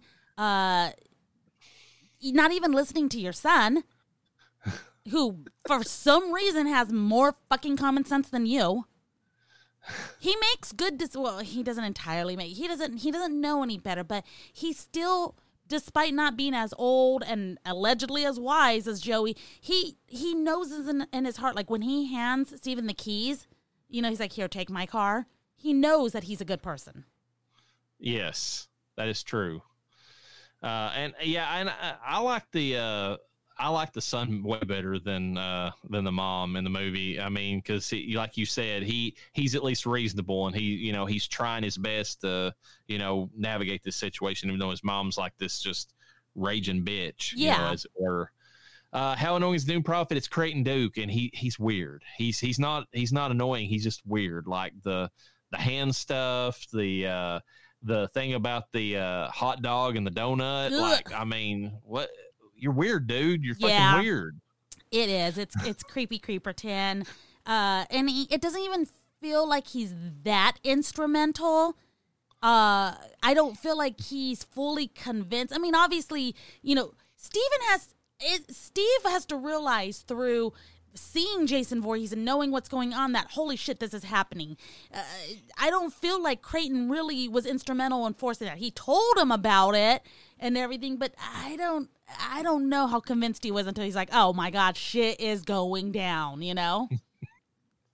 Yeah, he's a little too late at that point, and the only thing he does is lay out the rules. And again, where did you find this out? Why do you know any of this stuff? Why are you after Jay? You know, anyways, we beat that horse way past its death. So anyways, dumbest moment is Creighton refusing to offer Steven any information about breaking his fingers after first massaging them, because it's weird. And why? Just tell the fucking guy. Like, what is this? Why do you have to? I tried in my mind to come up with some kind of headcanon for this scene. I'm like, okay, is he wanting Steven to prove to him that he is tough enough to fight Jason, meaning that he and also that he's willing to do whatever it takes to defend the baby and the baby mama, in you know, by going through the pain of having his fingers broken. Whenever he keeps saying, I want the information, that proves to Creighton that he's not like just some pansy that's going to die instantly. That could have been the thing, but like, you have to really stretch to get to that point. Like, I mean, a lot. And not only that, wouldn't he be better use if he fucking had use of his hand? He might not be able to be the one to kill Jason Voorhees. I get it. You're trying to be like, oh, well, you can't do it. Somebody else does. So I'm just going to make you useless. But he still has to survive to be able to tell her. He still has to help protect her. We don't know this, but common sense tells you if this man is going to even get to her, he has to be able to survive from this fucking crazy ass killer that you know cannot be killed. And furthermore, wouldn't you, Creighton, have been better use if you weren't behind fucking bars because you decided to say creepy ass shit and do creepy ass shit to get yourself thrown back there? You could have eventually made it to them outside of jail and convinced them, hey, this sounds stupid as fuck, but you need to know this information. Do with it what you will. I gotta go because even I can't kill him. Yeah, I mean, I gave Andy a lot of shit in the Cult of Chucky for, you know, his decision to get himself locked up in the mental institution in a padded room in order to somehow infiltrate it from the inside. But that was at least somewhat smarter than anything that Creighton ever did in this movie. Because he knew that a Chucky doll was going to come for him. And he knew that Chucky doll was going to be the one that he specifically loaded a gun into. Exactly. My dumbest moment is going to be when Jessica kept fucking dropping the dagger and not able to get to it like a fucking child. I can't reach it. I can't. You got to reach a little harder. He's right behind you. Just a little bit more. Yeah. Just a little bit more. I can't do it. You need to lift this. What the fuck? What are we doing here? Do you want to die? Do you want your baby to be mouth raped by a fucking worm? It's exactly. It was such a throwback to those old, like, you know, I don't know how, I guess back in the 60s, where every time a woman in a movie was running from anything, she would trip over her high heels and like fall, and then like for minutes lay there and like cry and say, please don't kill me before. And it's like, bitch, just get up, take your shoes off and run. Like, it just be tripping over everything. And here's the thing, is like, where's your mama bear instinct? We've talked about it multiple times where you get this when you know your child is in danger, or even if it's just someone you love, but more so than anything, your child, and not just any child, an infant, a useless infant. You better fucking tight end that shit. Okay, get your shoulder, put your shoulder into it and get that fucking thing out of the way so you can get the dagger so you can stab him. She shouldn't have even needed Steve's help. A real mama bear would have fucking made that shit happen, because superhuman strength, not even supernatural strength, actual superhuman strength of, I'm in danger and so is my baby. I don't care if I die, but my child's going to live. Where the fuck was that? It was nowhere in this film from anyone. In fact, if anything, Joey cared more about that baby than these two fucking loser-ass parents. She actually did. She had mama bear energy, even though it wasn't her kid. You're not going to go anywhere near that goddamn baby. You know? You want to know a movie that we're going to cover that actually shows mama bear energy even when the person doesn't realize they are the mama bear is The Final Girls. Oh yeah. I haven't seen it, but the most emotional scene in that movie has mama bear energy without being mama bear energy. Yeah. We'll cover it when we get to it, but yes. That is a thing, though. That is a thing. Sometimes mama bears, hey, look, even in the wild mama bears, not just bears, but, mother animals take over animals that aren't even the same species. For some reason, they're just like, I'm going to take this on and I'm going to raise it, It's weird, but it happens.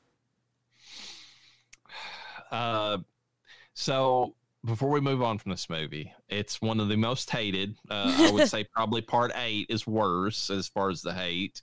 But people are coming around on both of them. I personally thought both of them were fine. Like if this and part 8, they're not landmarks of cinema, but like if you're watching these, Friday the 13th films, Jason films, whatever you want, because it's kind of transition here.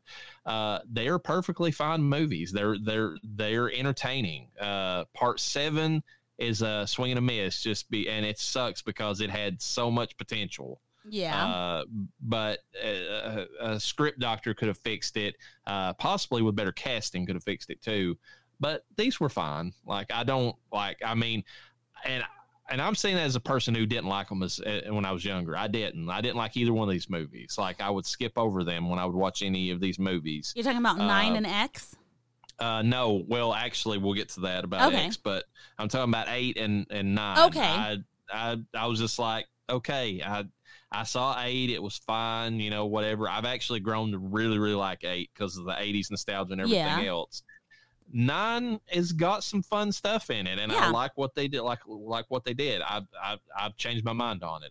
It's not like, don't get me wrong, it's not top of my list, and I would rate the worst Chucky movie way over any of these movies. Just these two, just still to this day.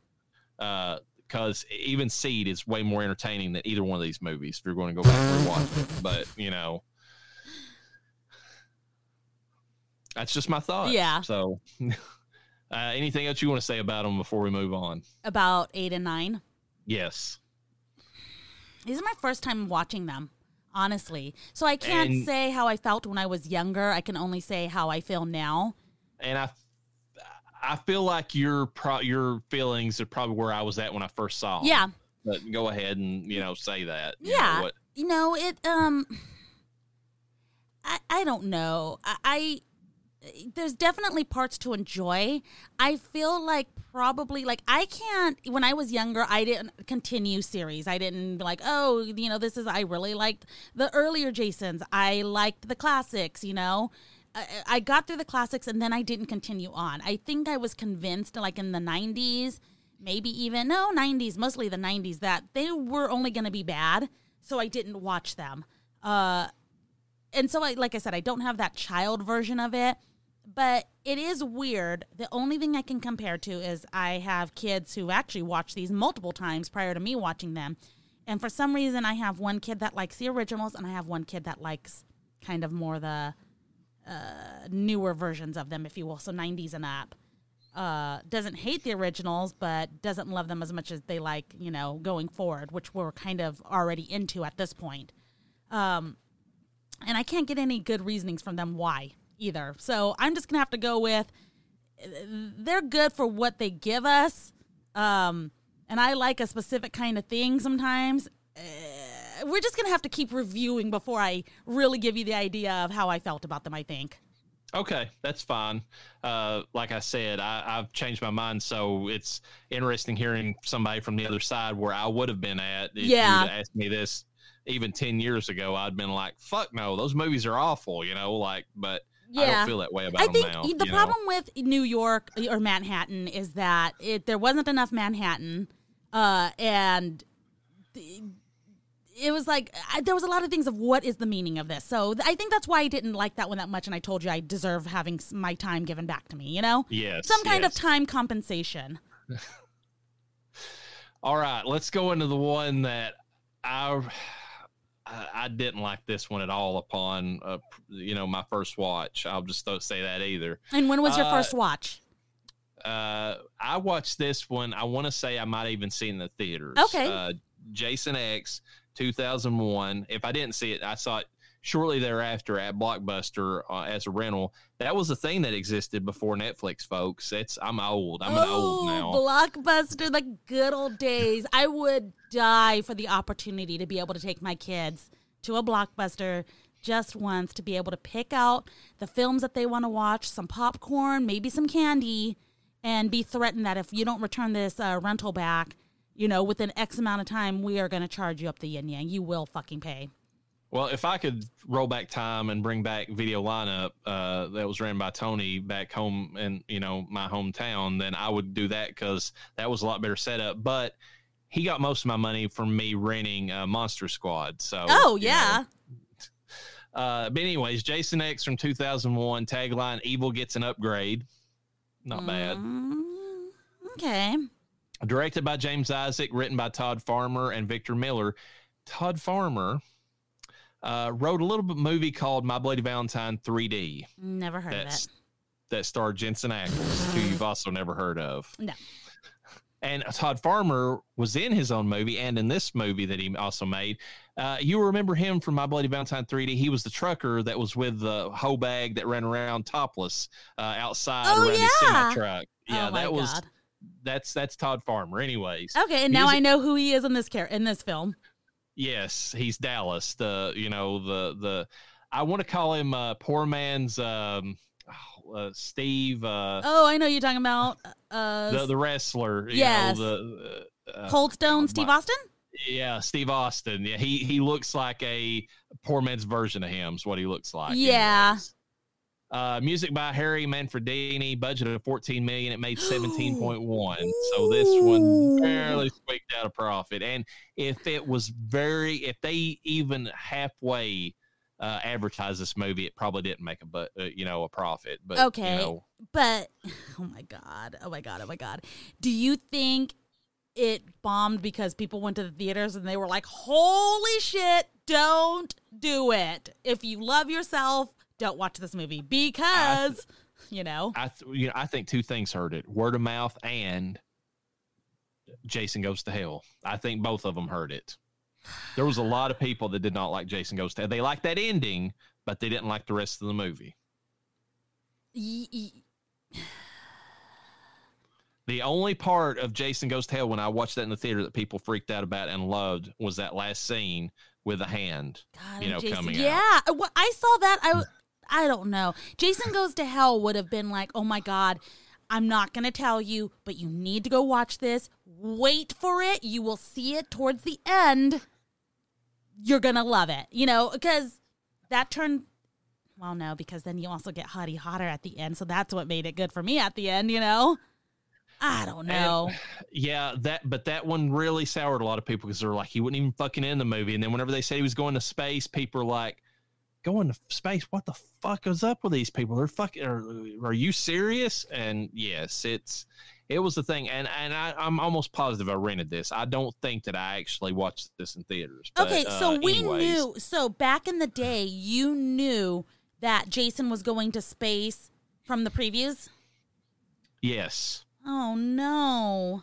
From the trailer. It was in the trailer. It is. No. If I had not known I knew there was a movie where Jason went to space, and thank God for my terrible memory. Like, my memory is so not great. I could plan my own surprise party, okay? But I'm just saying that you and Noah both warned me that there is a Jason in space movie, and I didn't know which one it was. So all I know is that I'm watching Jason X, and I'm like, oh, this must be the space one. So I didn't know going into this until shit happens, which we'll get into. Had I known with the trailer, I would have come into this movie with so much more of a what's the word I'm looking for? I would have been grim about it from the beginning. You would have been very biased against the movie. Yeah, 100%. So I'm glad my brain didn't allow me to remember that information. I would have been so upset as a moviegoer knowing. Yeah, I think that's the reason I didn't watch it, because I was like, you got to be fucking kidding me. They've jumped the fucking shark with this one. Principal players, we have Lexa Doig playing Rowan LaFontaine, who is the survivor of the Crystal Lake Research Facility. Which Alexa Doink, she was hot. Yes, she was hot. Yes. She's also in the Chucky TV series. Oh, okay. And she was in Andromeda, and she's not the only person from this actual movie that was in Andromeda. Okay. Chuck Campbell plays Sunaran, who's the engineer. He makes the hot android, and he was in Urban Legends Final Cut and in the Mouth of Madness, which is a great fucking film. Yes, it is. Where does that go again? That almost goes into Lovecraft. Yeah, Lovecraftian. Okay.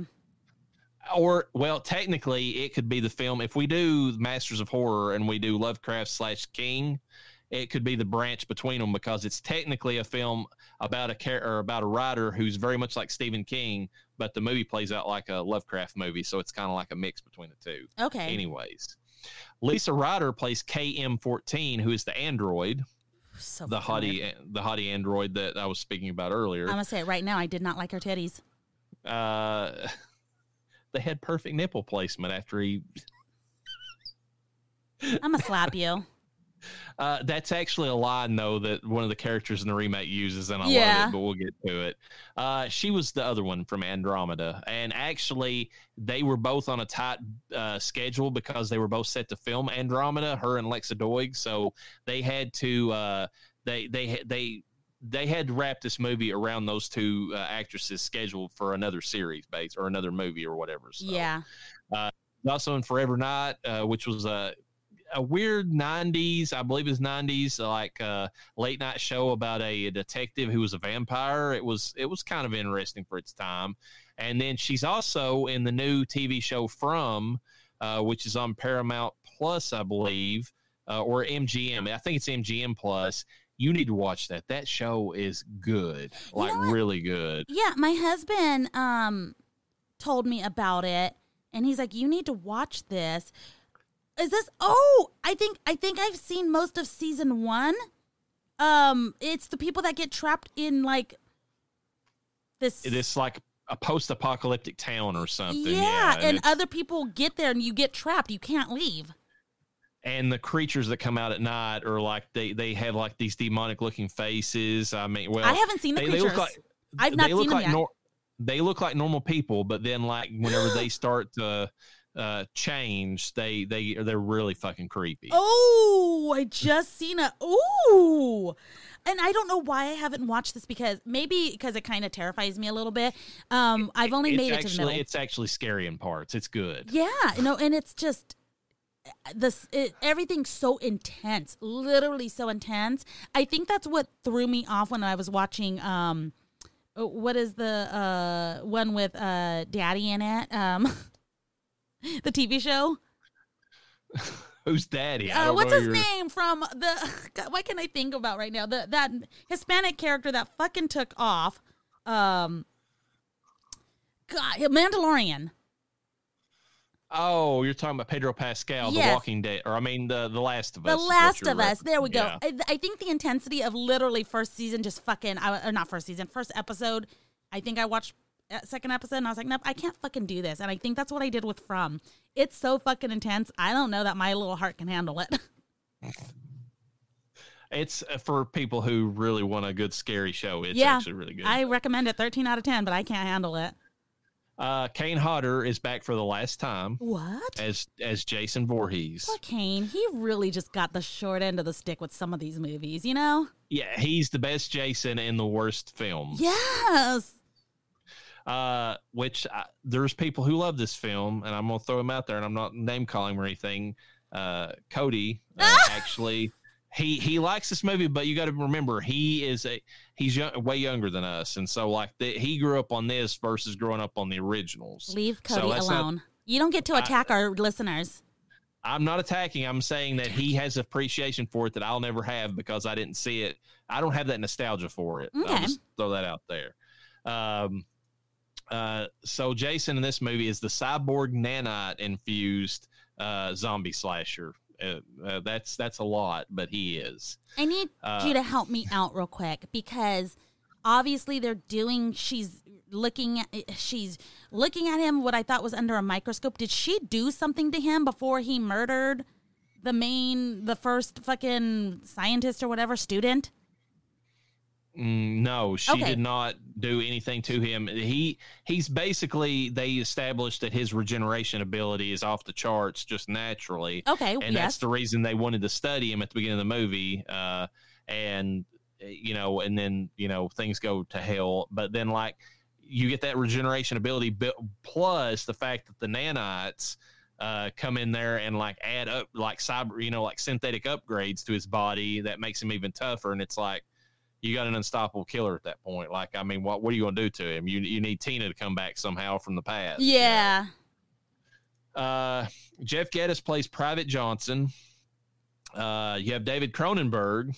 That name should ring a bell for horror fans, playing Dr. Aloysius Wimmer, who wants to study Jason's regenerative powers. David Cronenberg is the director who brought us the classics, The Fly, History of Violence, Crimes of the Future, The Dead Zone, Videodrome, Rabid, etc., etc., etc. The term Cronenberg whenever you think of films where people have body parts that become basically vaginas with teeth or whatever. That he does that kind of thing. Yeah. So, Marcus Perillo plays or Prio, however he says his name, Sergeant Marcus, who's a military aide to transport Jason. Christy Angus plays Adrian Thomas Hart, the new Harvard intern. Yanni Gelman plays Stoney Zachary, who's a new Harvard student and boyfriend to Kenza. Dov Tefferback plays Azriel Ben-Ruby, who's a ditzy child prodigy from New Harvard. Todd Farmer, the one we talked about, plays Dallas Opus. Dallas Opus, Republic of New Texas Security. Oh, God. He's, like I said, the writer for My Bloody Valentine 3D and played the naked truck driver. He was also the writer for Drive Angry, which I've heard is a damn good film, if schlocky, but damn good, with Amber Turd and our boy Nicolas Cage. And The Messengers and a movie called Trick. Thomas Sanuik plays Sven Katsgivi, who's an ex-grunt. Steve Cusco plays Private Ken Condor Clune, who's a security grunt. A bunch of security grunts in this movie, folks. Amanda Brugel plays Gecko Chavez, another one of those. She's in the movie Becky, which I've heard really good things about, and Revenge of Becky is supposed to be pretty good, and I'm meaning to watch those here soon. Becky with the good hair. I'm just kidding. Yes. The Handmaid's Tale and Infinity Pool. Barna Monix plays Kicker Dunn, who's another security grunt. Dylan Blurt plays Briggs Velasquez, who's another security grunt. Boyd Banks plays Lewis Fat Lou Goddard, who's the pilot of the Grendel, which is the ship they're on. You'll recognize him from the Dawn of the Dead movie in 2004. He's the one that's got that and I don't know how we'll get to this again when we discuss Dawn of the Dead remake, which is a damn good movie. So I'm throwing it out there first. That fat woman that comes in there, I don't want to talk about rescue, he is the husband of that fat woman in the movie, just so to give you a look. But he was also in George Romero's Land of the Dead. Yeah. He played one of the zombies in that movie.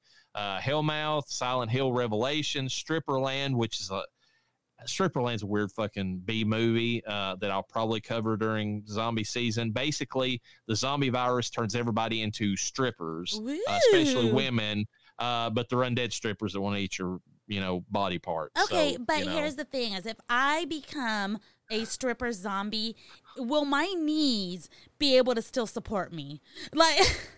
I'll be dead. I won't be able to feel it, but they're still falling apart. So you, in that movie, they would, and you would make sure that you would dress as slutty as possible with thigh-high boots because that's what they do. If they get bit, a woman gets bit, suddenly she finds She strips down basically like her lingerie looking stuff, showing all of her goods, and she's got on thigh highs and whatever else you'd figure a stripper would have, because that's how the movie's set up. You know what? Any woman can do that, and there is someone that's gonna look at you and fucking wink to it. Okay, it's fine.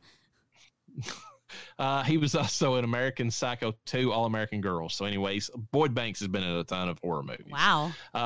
Jonathan Potts plays Professor Braithwaite Lowe, who's the professor at New Harvard. And again, the smart people in these movies are scumbags, because not only do we have David Cronenberg's horrible doctor who gets everything started in the facility under Crystal Lake, but this professor basically wants to sell Jason to the highest bidder, and he doesn't care who dies in order for him to get profit off of it. You know what, though? I want to be mad at him. He has no idea what he's up against. He has no fucking idea. That is true. He's in 24, 55, or whatever the year is. He has no idea. Everything they've heard of Jason before is a rumor. Like, it's just, it's like old Star Wars lore, you know? I can't think of old Star Wars lore without that video I sent you about Ben Kenobi telling Luke about Ahsoka Tano and how she was basically passed back and forth between him and Vader. It's probably not entirely true. There's a lot of fucking not so much Vader, but definitely Anakin. Like, they legit, like, in some of the well, he said Anakin, he didn't say okay Vader, so that's a thing. So let's see. Philip Williams plays Trevor Crutchfield, who's Grendel's engineer and just a fat ass that basically is gross. I mean, there's not much to say about him. Melody Johnson plays Kira Kinsa Cooper, New Harvard student and girlfriend of Stoney. Derwin Jordan plays Ryan Waylander, who's a New Harvard student.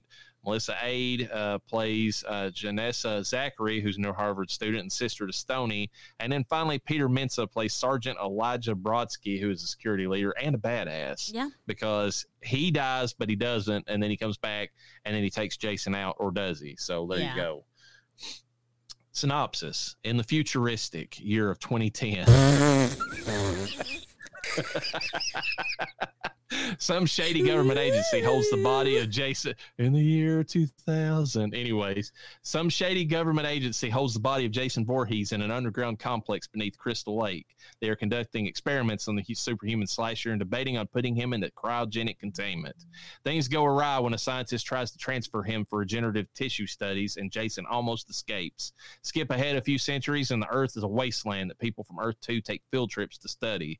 Jason is found during one of these excursions, and all hell breaks loose when he thaws out on the ship. Bodies are crushed, an android is upgraded for battle, and Uber Jason is born. Welcome to the future of horror.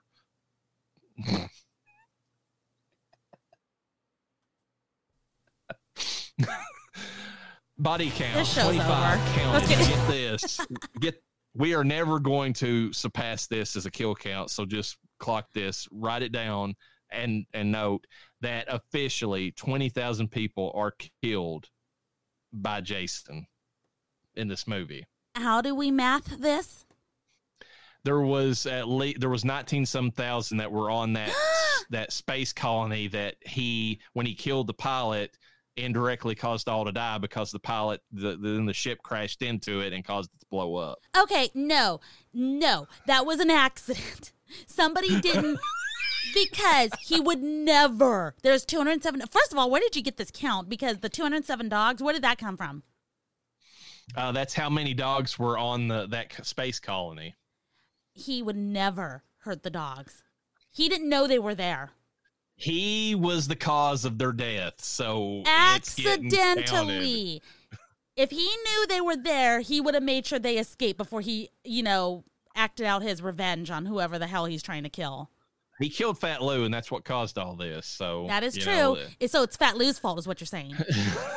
Sure, if you have to sleep better at night, if that's what you got to tell yourself, then yes. Yeah.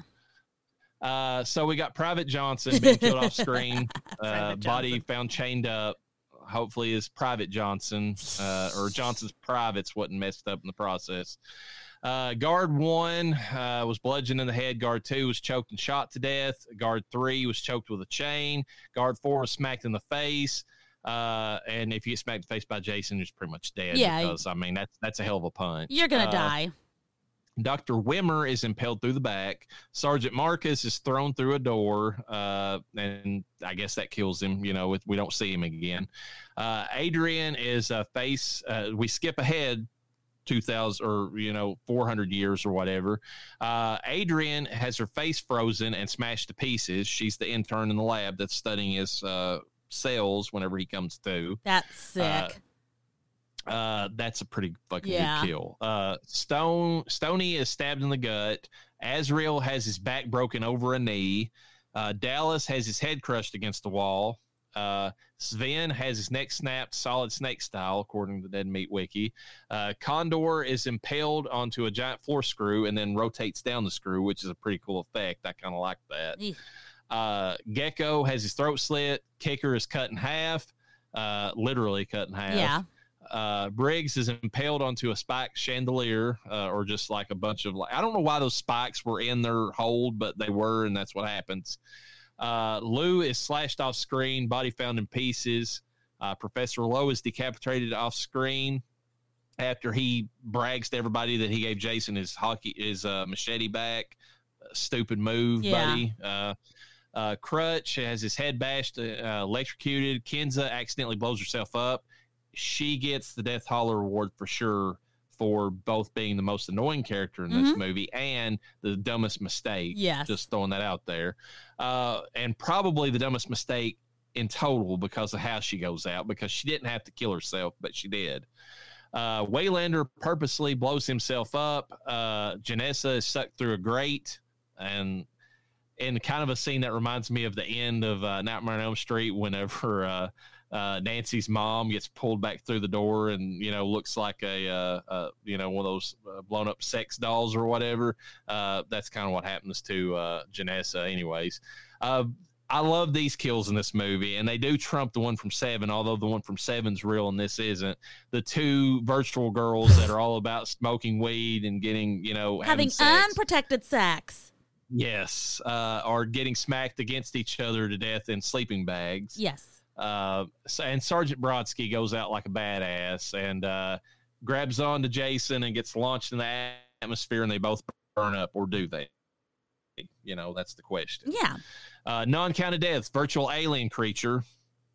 Oh yeah. This is according to the writer of the movie, so he would know. 9,207 or 727 people were on that colony. 207 dogs, 17 cats, 4,713 angelfish, guppies, neons, and mollies. 3 gerbils, 14 rats, a pony, and a Komodo dragon. They're all blown up. So there you go. It was an accident. He killed a pony. It was an accident. It's fucking Fat Lou's fault. Todd Farmer confirmed this, and he would know. He wrote the fucking thing, so. I don't think Todd Farmer knows. He knows. Jason Voorhees has his arm shot off, kicked through wall, legs shot off, electrocuted, shot in the heart, and his head shot off, but he probably doesn't die. Yeah. There's a bunch of unnamed students and crew members of the Grendel that, were also on there. We don't ever see them, so I don't know if they lived or not. But the whole thing blew up, so who knows? And then Uber Jason is incinerated upon impact, but is he really? So, there's that. Other taglines this Halloween: meet the perfect 10 in terror. No. Welcome to the future of horror. He's been drowned, chainsawed, knifed, axed, hammered, shocked, burned, spiked, nailed, shot, and frozen. Now he's back for more. Look, it makes sense, but it's a TLDR. Yes. Quotes. I had to put the virtual teens on this. Hey, do you want a beer? Or do you want to smoke some pot? Or we can have premarital sex. And they both pull their tops off, and they've got some nice tatas. Yes. We love premarital sex. Yes, premarital. I said unprotected, but it was premarital.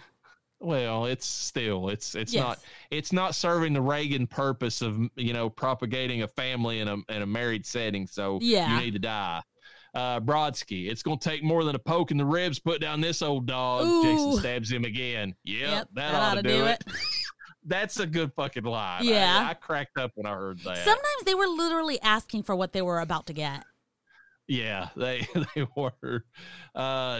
Perez, Jason Voorhees, he killed nearly 200 people and simply disappeared without a trace. This is that one guy that the professor was talking to over a video call, Yes. by the way. Under the right buyer, he could be worth a fortune. And Professor Lowe, we've got him frozen right here on the ship. And Dr. Perez, you worked up a list of ownership? Lowe, no list. He's my find. He's mine. Perez, what about the students? And this shows how scummy Lowe is. They're students. The educational experience will be enough. That's a thing. They do that. Yes. Yeah, they do. And this line between Lowe, oh, you want your machete? Shit, it's yours. Take it. Just remember who got it back for you. And then Jason stares at him and he calls out to everybody else who's already locked on the other side of a containment door. Guys, it's okay. He just wanted his machete back. Azrael, oh shit, I forgot my arm. Janessa hands him his arm. Yeah, here you go, dumbass. Yeah. Fat Lou, kids and their goddamn field trips. Let's bring the psycho on board. Yeah, sure. I just know I'm going to get blamed for this shit. Yeah, Fat Probably. Lou, you're right. Yeah. You are. And it's your fault that those animals died. Todd Farmer says otherwise, okay? Janessa, I'm real bitchy when I wake up. Sunarin, did you just wake up? That's good. That was a good one. Yeah. That's a good fucking line. Didn't miss a beat either. Brodsky, I promised Professor that we take this guy alive. After you blow him all to hell, put one in his leg so we can tell the Professor we tried. What the hell? He's basically saying they're going to kill Jason anyways, that he, so I appreciate him being, honest and going after him. So here's how this fits in the timeline. Friday, August 13th, 2010, Jason is being held in an undisclosed location under Crystal Lake and being prepped for a cryogenic freezing. When the government officials try to transfer him from that facility to another one for medical study, he breaks free and nearly kills everyone. He's tricked into the cryogenic pod and frozen by the head researcher, Rowan LaFontaine, before she's mortally wounded and frozen herself. Skip ahead to 20. Wait a second. She was mortally wounded? Oh, yeah, because she had to get regenerated by the fake Bacta tank that they created. Yes. Okay. That's the only reason she's still alive, yes. Friday, August 13th, 2455. So we're, way in the future now. A group of students from Earth 2 are taking a field trip to the desolate remains of OG Earth when they stumble upon the cryogenic chamber with Jason and Rowan. They take both back to their ship to Grendel and begin traveling back to Earth 2. Rowan is saved by nanotechnology, and Jason's regenerative abilities quickly kick in once unthawed. Usual death and destruction occurs until the last member of security upon the ship ejects both himself and Jason into space. They seemingly burn up in the atmosphere of Earth 2. All right, the movie review. Visuals. This isn't, for most of these horror movies that go to space, they usually, like, and this movie gets away with it a little bit. They usually do the cheapo thing where they show a bunch of, like, hallways that are made to look up like they're futuristic, and this does do that. But it doesn't look as cheap as some of the ones like, say, Leprechaun in space or anything like that. So they did okay with the visuals, and I don't know how you feel about it, but Uber Jason does look kind of cool. I think so. With a chrome mask and everything, and the red eyes. And by the way, his other eye is back after the nanites repaired it. I don't know if you noticed that, but he's got two eyes when he's Uber Jason again. Yeah. They finally repaired the one eye that Corey Feldman took out. So. What did you think about the visuals of the movie? Were they cheesy? Were they whatever? I mean, were they decent for what they had? What did you think about it? Hold on 1 minute. I'm going back to the timeline. Before we get into the visuals, I have pulled up on Google the year 2455. August 13th is a Friday. I have confirmed. Back to the visuals. Sorry. The only movie that doesn't get the timeline right on the which one's Friday the 13th is the remake, and there's some debate on whether it's just a year removed from when they say it is in the movie. Okay, but yeah, I think that is fucking hilarious that they did exactly what I did. I don't know if they Googled it or they're like, okay, we're gonna go year 2455. What day is Friday the 13th? Yeah, it's in August. That's a thing. Okay, to this movie in terms of the visuals and everything. I thought it looked good. I mean, the film that they had it on was amazing. It looked great in HD, you know? Yes. Lighting was everything you expect from a futuristic film. I even like the look of one of my favorite scenes. So the hot scientist at the beginning, when her and Jason get, frozen. Yes. Rowan. I believe, was that an accident? I thought that was an accident. Because she was like, oh no, when she saw that it was being frozen, or was she nervous because she didn't think Jason made it in time? She's saying, oh no, because she got locked in there. Okay. Because, and the thing is the reason she got locked in there is because he was able to puncture through his pod and stab into her, mortally wounding her, but then also releasing the cryogenic gas into the room itself. And that caused the room, the whole room to lock down because it sensed the gas leak, basically, or whatever it was. Okay. That makes sense. I wasn't sure about that. But as she's freezing, it's focusing on her face, and it shows her basically get frozen. And I thought the look of it was very impressive. It's a pretty good scene with her freezing. It is, yeah. Okay. At some point, I apparently missed her getting mortally wounded. Although, when they show her body, when they find them frozen, she is. And they specifically say she's wounded, The nanites are CG, and they look a little wonky. But, I mean, it's not terrible. I've seen worse CG in movies. Yeah, it is what it is. Cough, cough, House on Haunted Hill, but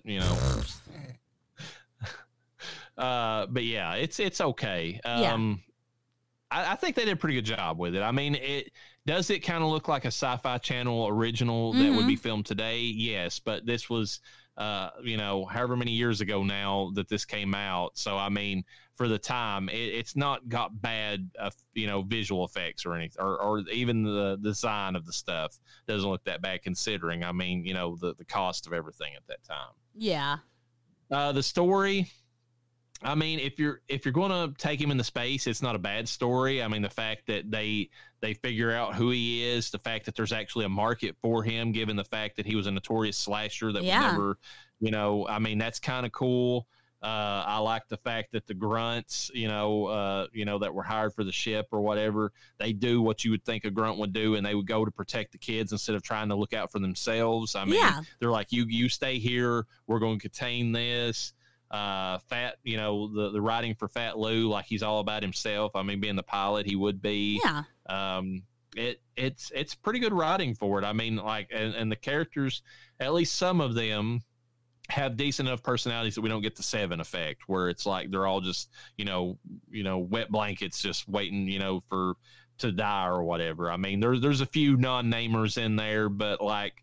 There's a few standouts like Brodsky, the android, Sunarin, Rowan herself. They all stand out. Rowan's actually a pretty good final girl. I mean, when it's all said and done, she doesn't take Jason out. Yeah. But I mean, she's got she's got Mama Bear energy without being Mama Bear, because she actually is trying to get those kids off that ship. Yes. So I mean,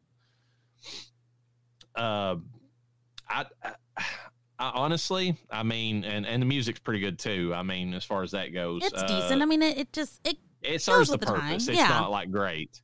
I didn't originally like this movie when it came out, but it's a decent watch now. Like, I don't have a problem with it.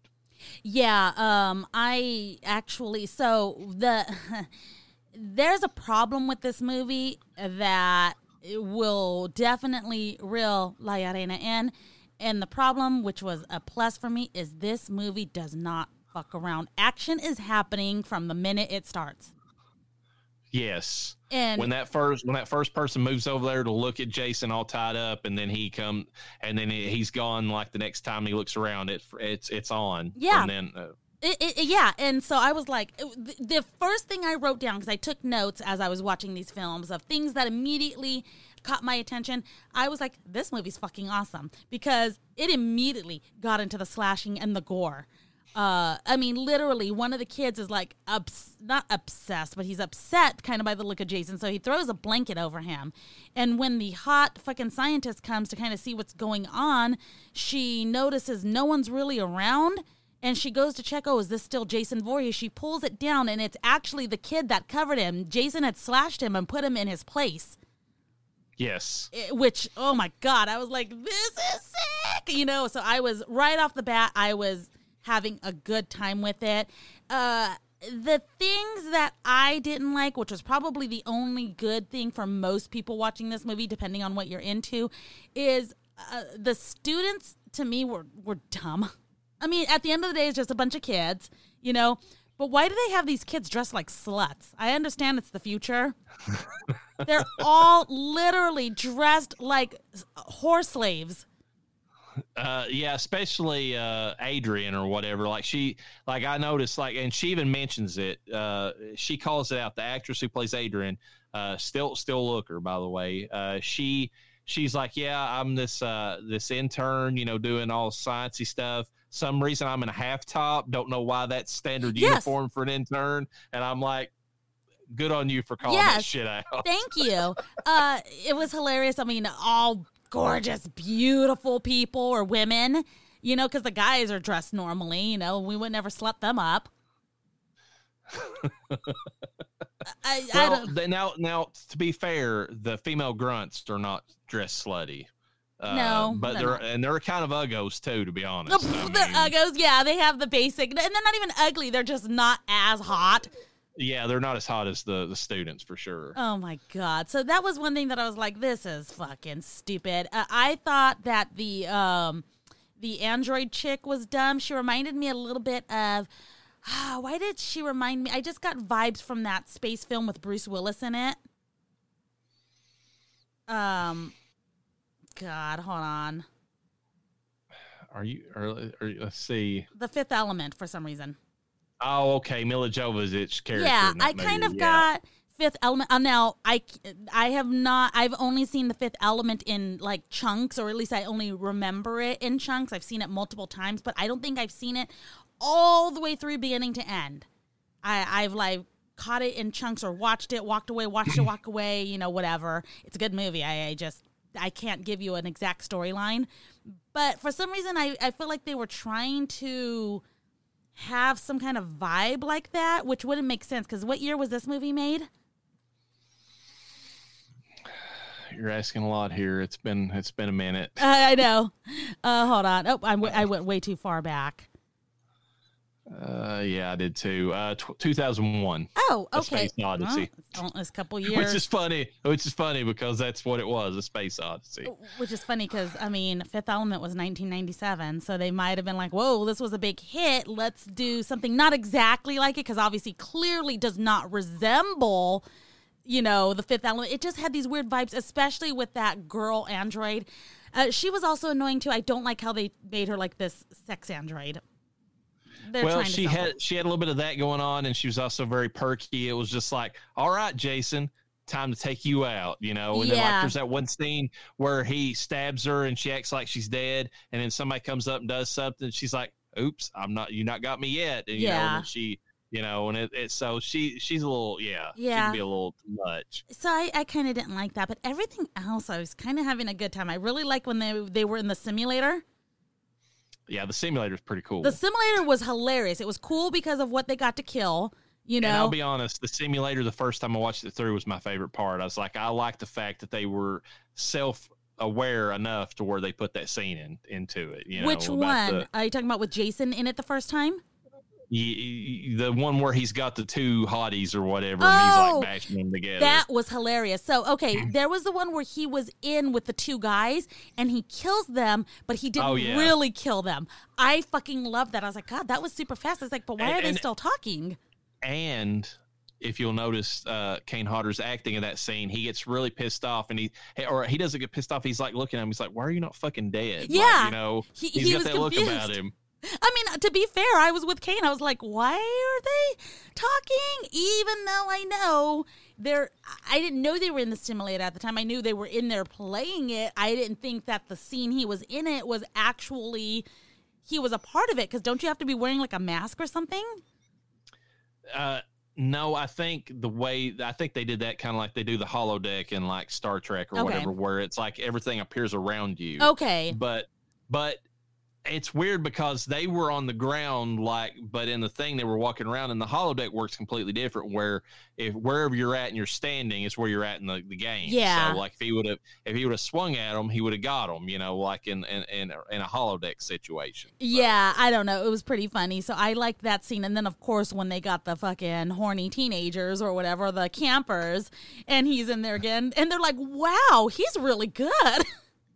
They're all cheering him on. Oh, he's doing so great.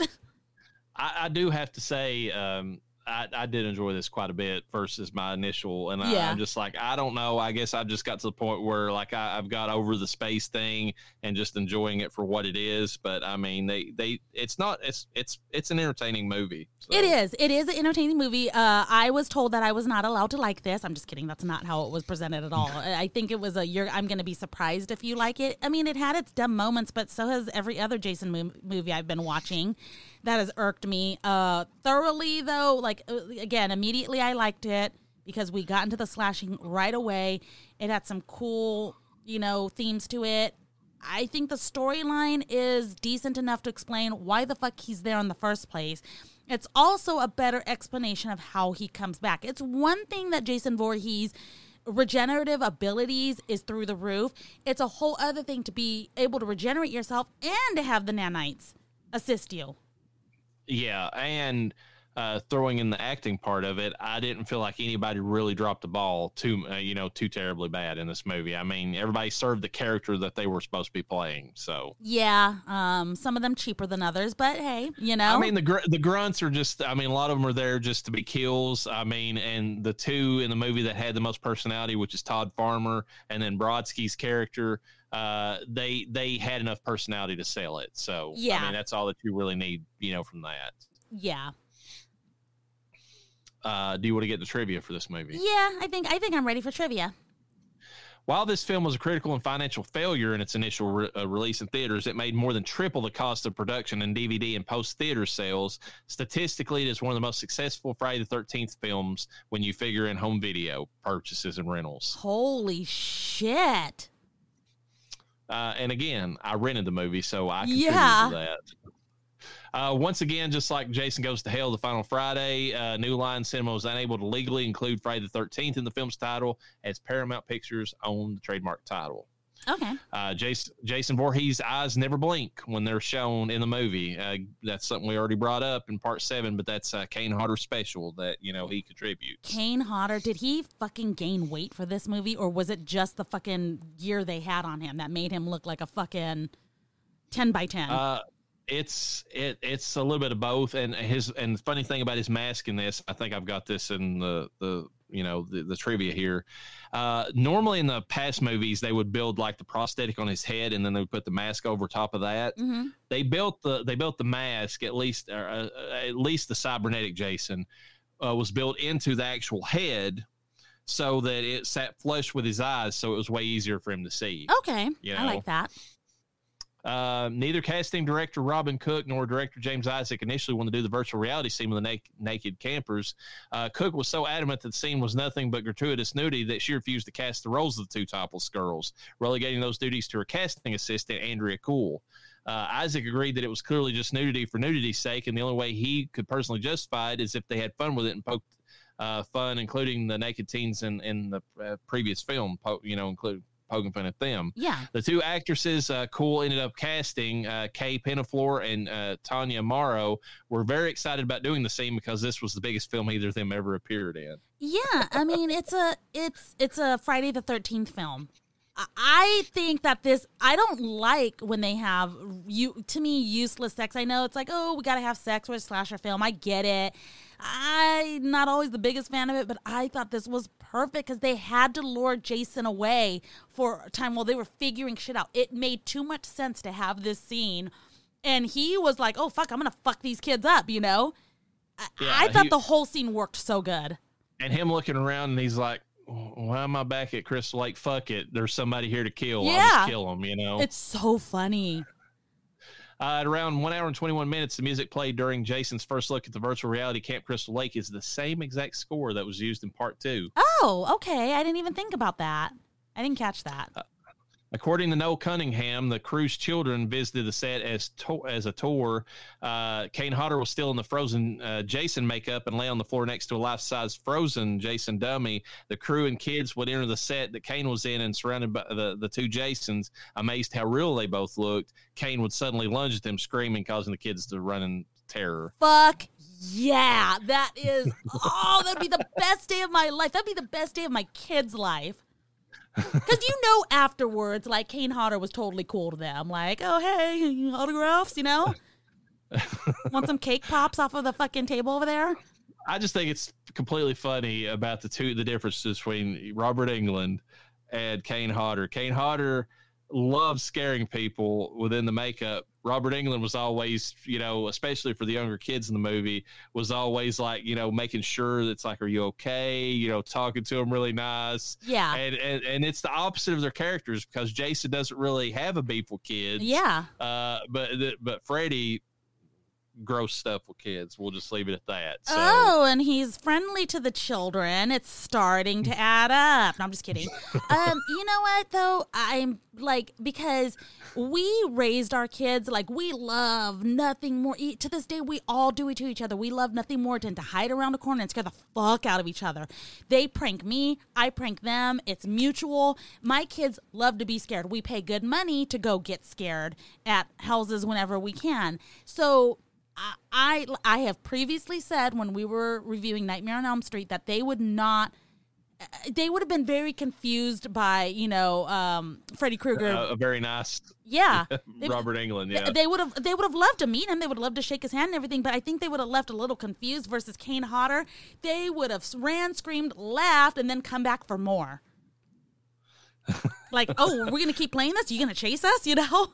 I think that would be fun. Yeah. I mean, now I don't know how I'd felt as a kid. I was kind of a weenie when it came to some of this stuff. Like, there was certain movies in both these series that I just refused to watch just because they were a little much for me. That's fine, but think about if you were on the movie set. Would you, like, if you got to meet any of these characters on a movie set, do you think as a kid you would have liked that? I don't know because, okay. like I said, I'm desensitized now. I was different when I was a kid.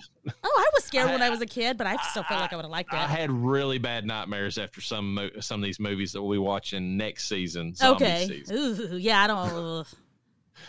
Screenwriter Todd Farmer based much of the film on Alien from 1979, even named one of the characters who he also played, Dallas, after Tom Skerritt's character in the Ridley Scott film.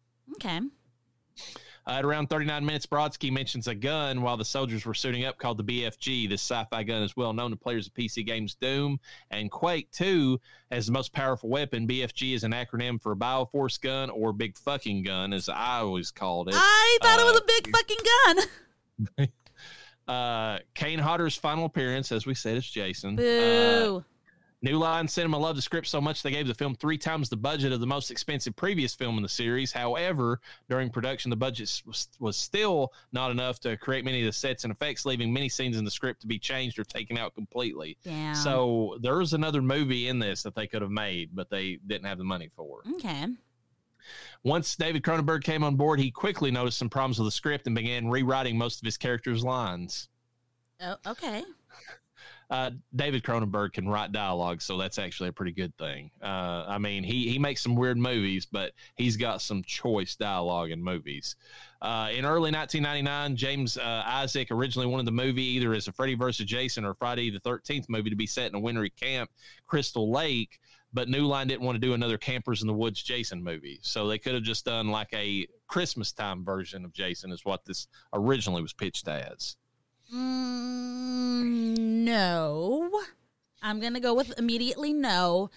I think that the Camp Crystal Lake thing was definitely getting played out too much. I mean, look, I understand they bring it back. Like, I get it. No, we're not going to worry about that right now. We're going to talk about this movie. I was getting ready to say, if they come back with one set in the camp, even if it's summertime, it's going to make so much money that it's going to make people's eyeballs explode in their heads. That is true, but okay, for the time, we had already had nothing but that. At this point, it was played out. It did make sense, but it was nice to put him back in that setting for a brief moment. Because you get what people do want. People know Camp Crystal Lake. They know Jason Voorhees. They know they go hand in hand. So to be able to get this random movie that you're like, why is he fucking in space? And then it's like that one moment he's back to where he should be. It feels good almost. Yeah, it's like in Jason Goes to Hell where he's back. You know, it's that moment. During Jason X's development process, director James Isaac, producer Noel Cunningham, who is Sean's son, and screenwriter Todd Farmer kicked around any scenario they could think of, typically Jason and insert blank. The hood, snow, New York City again, underwater, the Arctic, in L.A., fighting gangs on safari. Man, can you imagine that? He's in like Africa. That wouldn't go over well. No. I'm just saying. They even considered something involving the NASCAR circuit. I'm so glad they did. Like, stop. Todd Jason, Farmer, now, hear me out. Jason at the ballet. Jason at the DMV. Now, that's a scary situation. Yeah.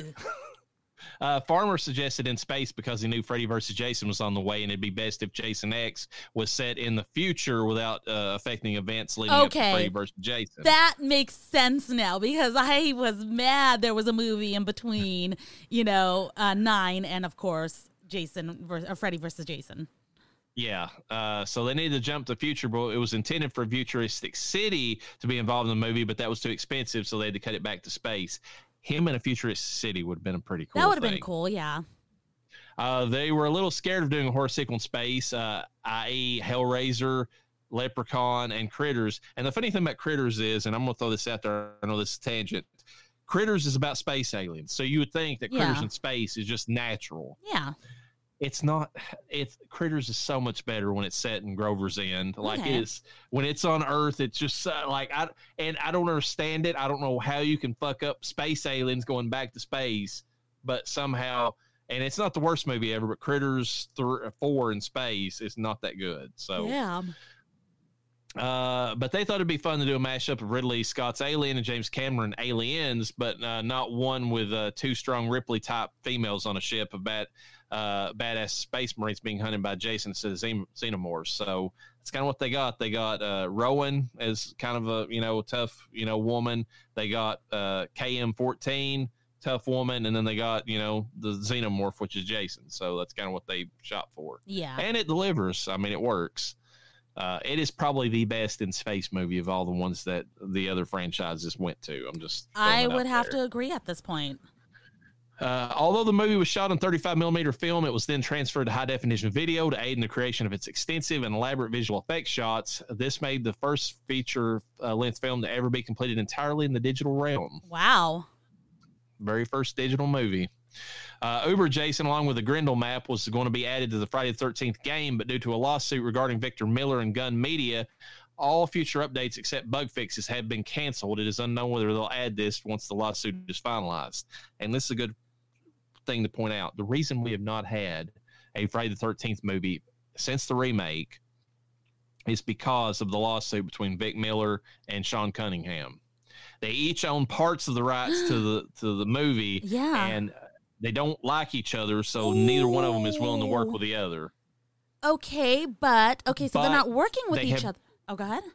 They have recently sorted out some stuff, though, so it is very much hinted that once the writer strike's over, once the Screen Actors Guild, the Screen Actors Guild finally gets off their ass and they negotiate and get the stuff through and they start making movies again, it's hinted that there's going to be that finally they'll move ahead with a new Friday the 13th movie. Because I was going to say, it is more lucrative for them both if they figure it out and work together. I think there's still going to be a struggle, but whatever. That's neither here nor there at this point.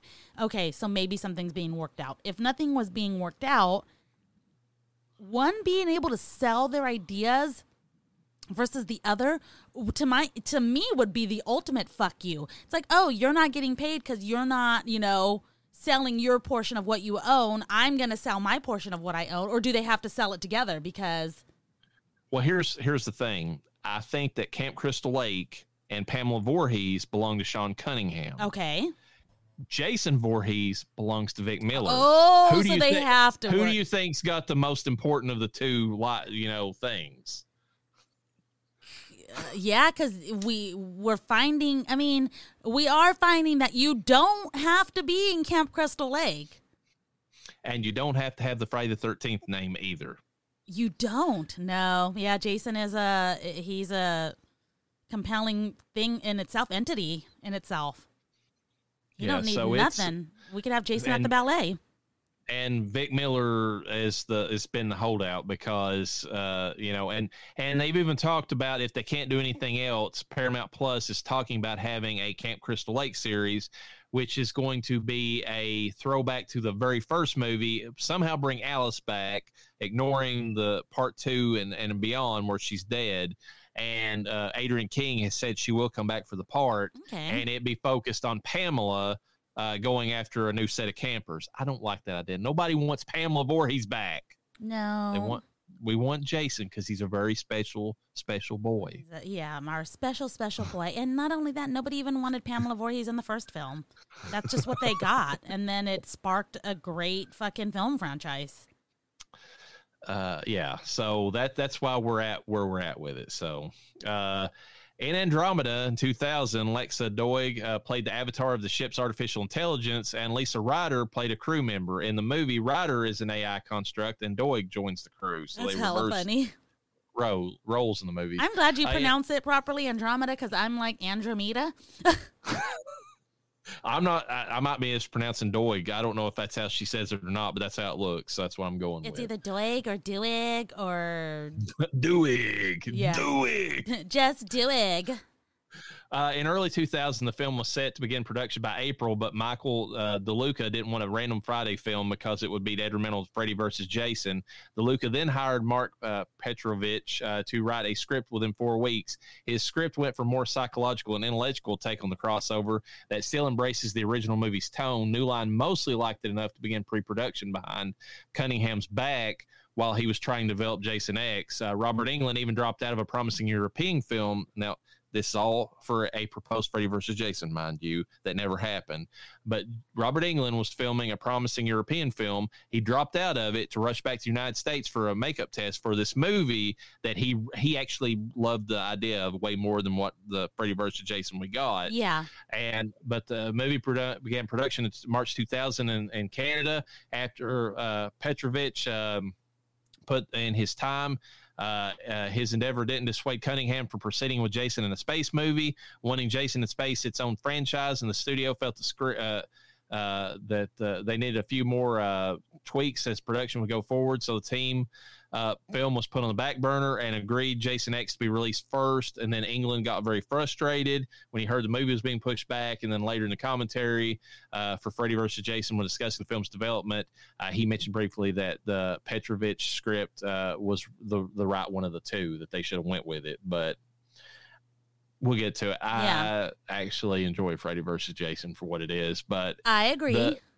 But what you're telling me is that we could have had Freddy and Kane Hodder, Robert Englund, Kane Hodder, if this had happened. Yes. Oh, dude, I am going off and saying I'd rather have seen that.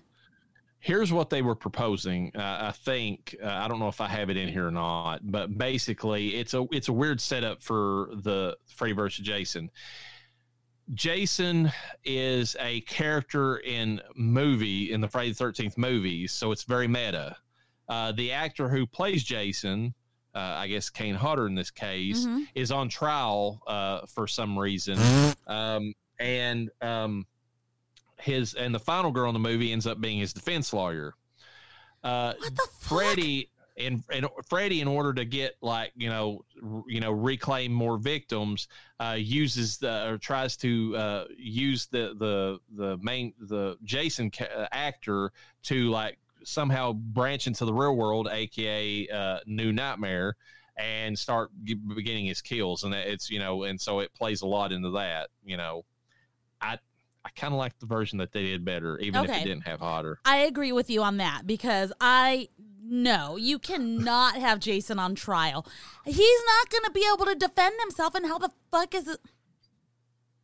I think what they said was that he was a serial killer or something like that, and they based the movies off of him. But he's not like he's not undead. It was like, you know, they made all that stuff up about him and blah blah blah.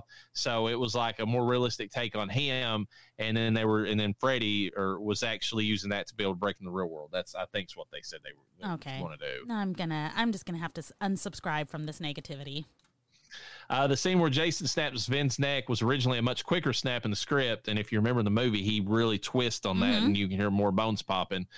Kane Hodder felt it's been overly done, the quick snap, so he improvised the kill by having Jason slowly break the neck until you hear a crunching sound as he's twisting and squeezing. I agree. I think that was way more effective.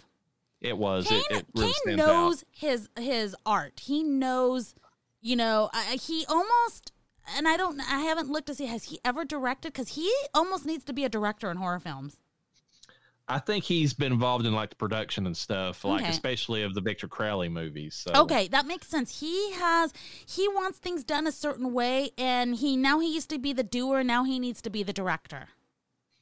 I don't disagree with that. I think him and God, I can't remember his name. There's another guy that he teams up with who I think was Leatherface in Leatherface 3.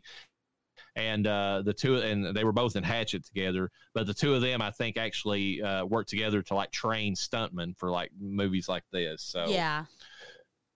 The movie wrapped in April 2000. It was not released until April 26, 2002, because after years of controversy on set and a string of huge box office failures, including Little Nicky and 13 Days, New Line's president of production, Michael DeLuca, was finally fired in January 2001.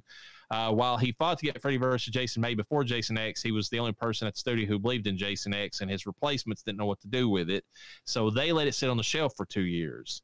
The movie was briefly considered for direct-to-video release, has put it out in theaters. Unfortunately, the movie leaked online, meaning by the time it hit theaters, the hardcore fans had long since had the chance to see it already, albeit illegally. That also probably kept it from making any money because anybody who wanted to see it had already saw it. That makes sense.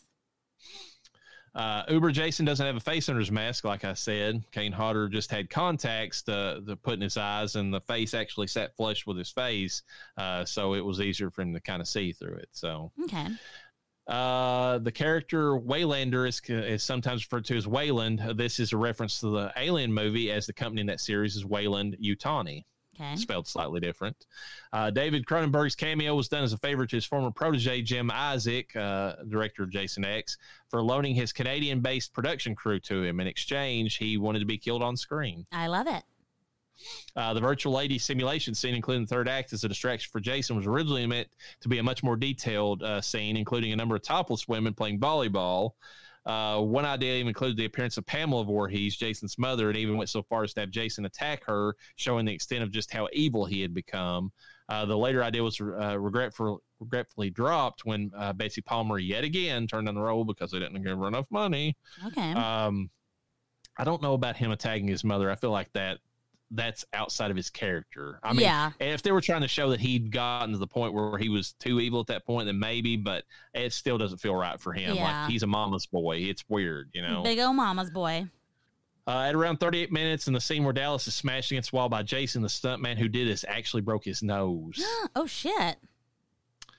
Jason being blasted to pieces by KM-14 and reanimating into Uber Jason through nanotechnology was meant to be a plot twist revealed in the third act. However, all of the marketing and trailers spoiled this fact even before the movie came out because the fucking poster for the movie had Uber Jason on it. Yeah, I mean, Uber Jason is super cool, but I feel like you need to earn the opportunity to see that. That should not have been given away for free. Keep your goodies in a jar. They'd probably been better off if they'd had a poster of like Jason, like how he is at the beginning of the movie, standing there, and like like a starry night sky, and like, maybe like a spaceship up there or something. That would have probably worked out better and not revealing that plot twist. Maybe have multiple posters with Jason in real life, Jason frozen, and then maybe just the silhouette of Nano Jason, or not, is it Uber Jason, sorry. Uber Jason, yeah. And you're like, what the fuck is this? You don't get to see, because you know how they do that where they have different versions of movie posters and you get kind of like different scenes? And in one of them, yes, maybe in the silhouette you have the spaceship in the background, Any of that would have been fine if they didn't want to reveal it, but they had Uber Jason on Yeah. Prime display. They thought, oh, this is so cool looking. We got to put this out there. And it's like, you dumb motherfuckers, you are giving away one of the best kept, what should have been a best kept secret. Yeah, because it's the best twist in the movie. Like, I do remember everybody talking about Uber Jason. That even the people who didn't necessarily like it back in the day, they were like, "Okay, Uber Jason's pretty fucking cool." Like, yeah, he is. All right, Death Holler Awards final girl. What do we think about Rowan LaFontaine? Now, technically, she has KM14 with her at the end, or just KM14's head, as it were, and Sunaran is with her, but Sunaran's just kind of there, like he doesn't matter. I mean, first of all, Rowan gets the hot pass. Yeah. So there's that. But she actually tries stuff in the movie. So I think she earns the title of final girl, even if she's not maybe the best final girl. Well, you did say she had her mama bear moments. Oh gosh, she's so hot too. She's smart. She wants to live. Yeah, and she's trying to save the kids. I mean, like, that's where the mama bear energy comes from. She's trying to get everybody off the ship, Yeah. I like her. I dig her, and I'm glad she survived. I liked her from the beginning of the moment. She really gets a hot pass from me, but she doesn't because she's a good actress in the film. She's not like insanely hot. She's just like naturally good looking. Like, she didn't have to put anything. She didn't have to show anything. She didn't have to I mean, she probably had makeup on. You know how that is, where they can put makeup on, but it looks like they don't have makeup. Yeah. But she pulled off the not makeup but hot look. If you understand what I'm saying. She really did. And then she thought more logically in the film than a lot of the people did. I know they're students. I know they're allegedly kids, but they're also college kids because this is New Harvard. And not only that, but these were supposed to be like the top of New Harvard. That's why they went on the field trip. They were supposed to be like the Elon Musk of their generation. Which is great, but they're clearly not. I feel like they just got in because they're hot passes, and one of them is clearly doing shit to her teacher to fucking get a good grade. Oh yeah, we didn't mention the dominatrix chick. Yeah. There you go. That whole scene. I mean, if he wasn't scummy enough, but whenever he's in there and she's like, "You've been a bad boy, haven't you?" And she's like pinching his nipples and all that. It's like, okay. Yeah. So yeah, but, she is a good final girl. And that's something else. Rowan stands out as hot, even with like those hotties in the the students. She's hotter than them. 100%. It's like Naomi Watts in The Ring. Yes. Like the American Ring. It's like, okay, you've got these teenage girls who are supposed to be the hotties, but she's such a smoke show that they all look bad by comparison. But yeah, and actually I'll say this about her too. This is a ringing praise for me. I wanted to see a sequel with her as the lead. Yeah, but I don't think anybody, in the terms of the Friday the 13th franchise, I don't think we should be bringing people back. Tommy, I know we brought back Tommy Jarvis, but even he's only been in what, 2? Well, no, 3 technically. 3, even though it's played by 3 different actors in all of them. So, why I don't know. Tommy Jarvis, he is something, and yeah, technically we could, but I don't know that. Well, here's my proposal. You take Jason X, you send it. You saw him land. He was a shooting star, Jason, at the end of it, into Earth 2, and he was crash landing into a lake that looked suspiciously like a new version of Camp Crystal Lake, and you had some campers there. It looked like they were straight from the late 70s, early 80s. That's already setting up, the potential for Uber Jason to be wrecking up shit in like this new world. Have Rowan be the one person to come back and try to, like contend with him, like, go that route of, you didn't continue with Tina, but continue with Rowan. Like, I feel like she's smart enough. She could figure out some sciencey stuff, even in the future, to be able to maybe, put him on ice, in other words. Yeah. But she has what it takes. Shut up. What do we think about Uber Jason? I mean, you thought he was a tank before. He's literally a tank now. He's a badass. Yeah. That's all there is to it. I mean, like the way that Kane Hodder moves in terms of in Jason, now he looks like he's struggling more because the gear that he has on looks heavy, but he also still makes it look easy. Yeah, and he really, he's very menacing when he moves. Oh, yeah. He just is. more than Ken Kersinger is in the next movie. He really is. It's very unfortunate for Ken, and there's another thing I don't like that's not Ken's fault in the next film. We'll discuss that when we get there, but yeah, there's certain things. I think that if Kane Hodder had continued, he would have been like, nope, we're not going to do this. You know, the only thing Ken had size, but he had like 3 more inches of height than, you know, Jason Voorhees, and I don't know if that's what they were going for. He wasn't a terrible Jason. I'm not going to shit on him. I'm just saying, Kane Hodder is Jason Voorhees. And I don't disagree with that. I mean, he's a fan favorite for a reason. Yeah. I mean, he just is. And no shit on CJ Graham either. I think CJ Graham was great. We didn't get to see enough of CJ after the part 6 to really say one way or the other for him. Yeah, which, by the way, I was out at casino last night. You know, CJ Graham is like the fucking manager of that casino.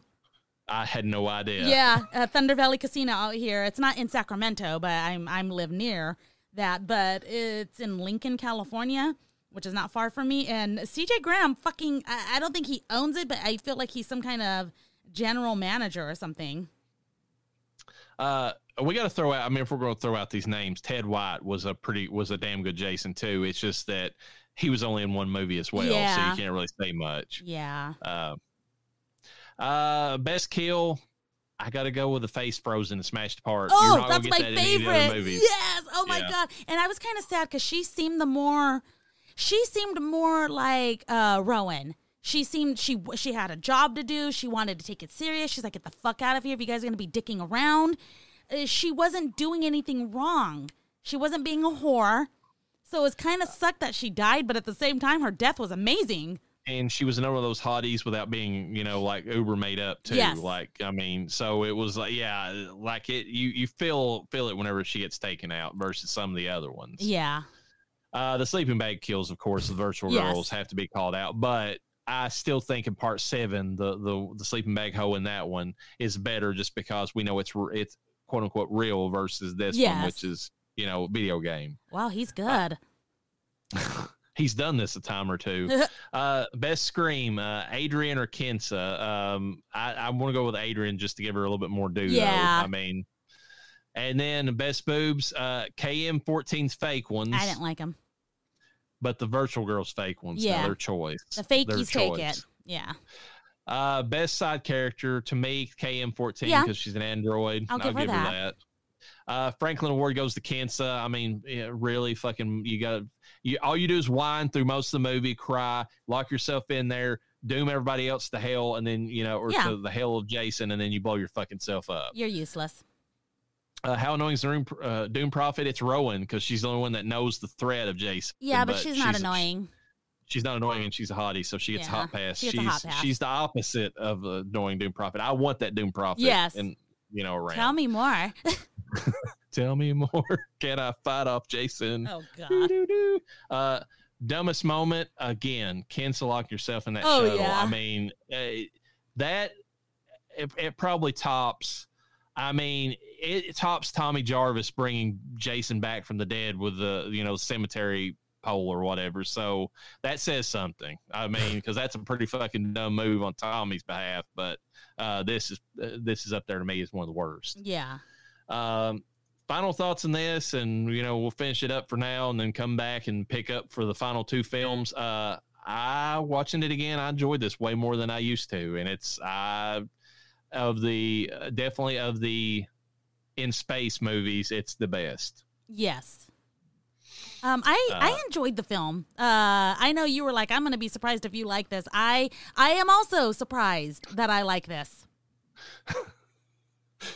I was going to be really surprised if you like Jason Goes to Hell, because like I said, universally, like upon first watch, people are like, where's Jason? What the fuck are you doing in this movie? But yeah, I did kind of like it though, you know? Yeah, but this one, I mean, you had, like you said, you had action all the way through, so I thought that might sway you. Yes, you know, a little bit. I am pretty sure the Hubs does not like this one. He was like, "That was fucking horrible." I think he just cannot get over the fact of Jason in space, and it's like, you know, it's not like it. Okay, like we're not like we're in space. Yeah, I get it as a society, but like not to this level where we live in space. It's just a movie that kind of is like, okay, but what if, you know? Well, it takes Jason away from his roots, and a lot of people didn't like. I mean, I'll be honest. I was probably right there with Noah. Upon first watch of this, like I locked it away after it was done. I'm like, okay, that was a movie. I saw it. I don't really. There's a few good parts to it, but I don't really want to go back and watch it. And watching it again, a few years removed, I'm one of those people. I'm just like that's not a bad thing when you come back and revisit a movie and you actually are able to appreciate it better than the first time. Yeah. But that's where I'm at with it. This is my first time, and I've already appreciated it. All right. Well, we'll wrap it up there. Join us for the last two movies. With that, peace be with you. And with your spirit.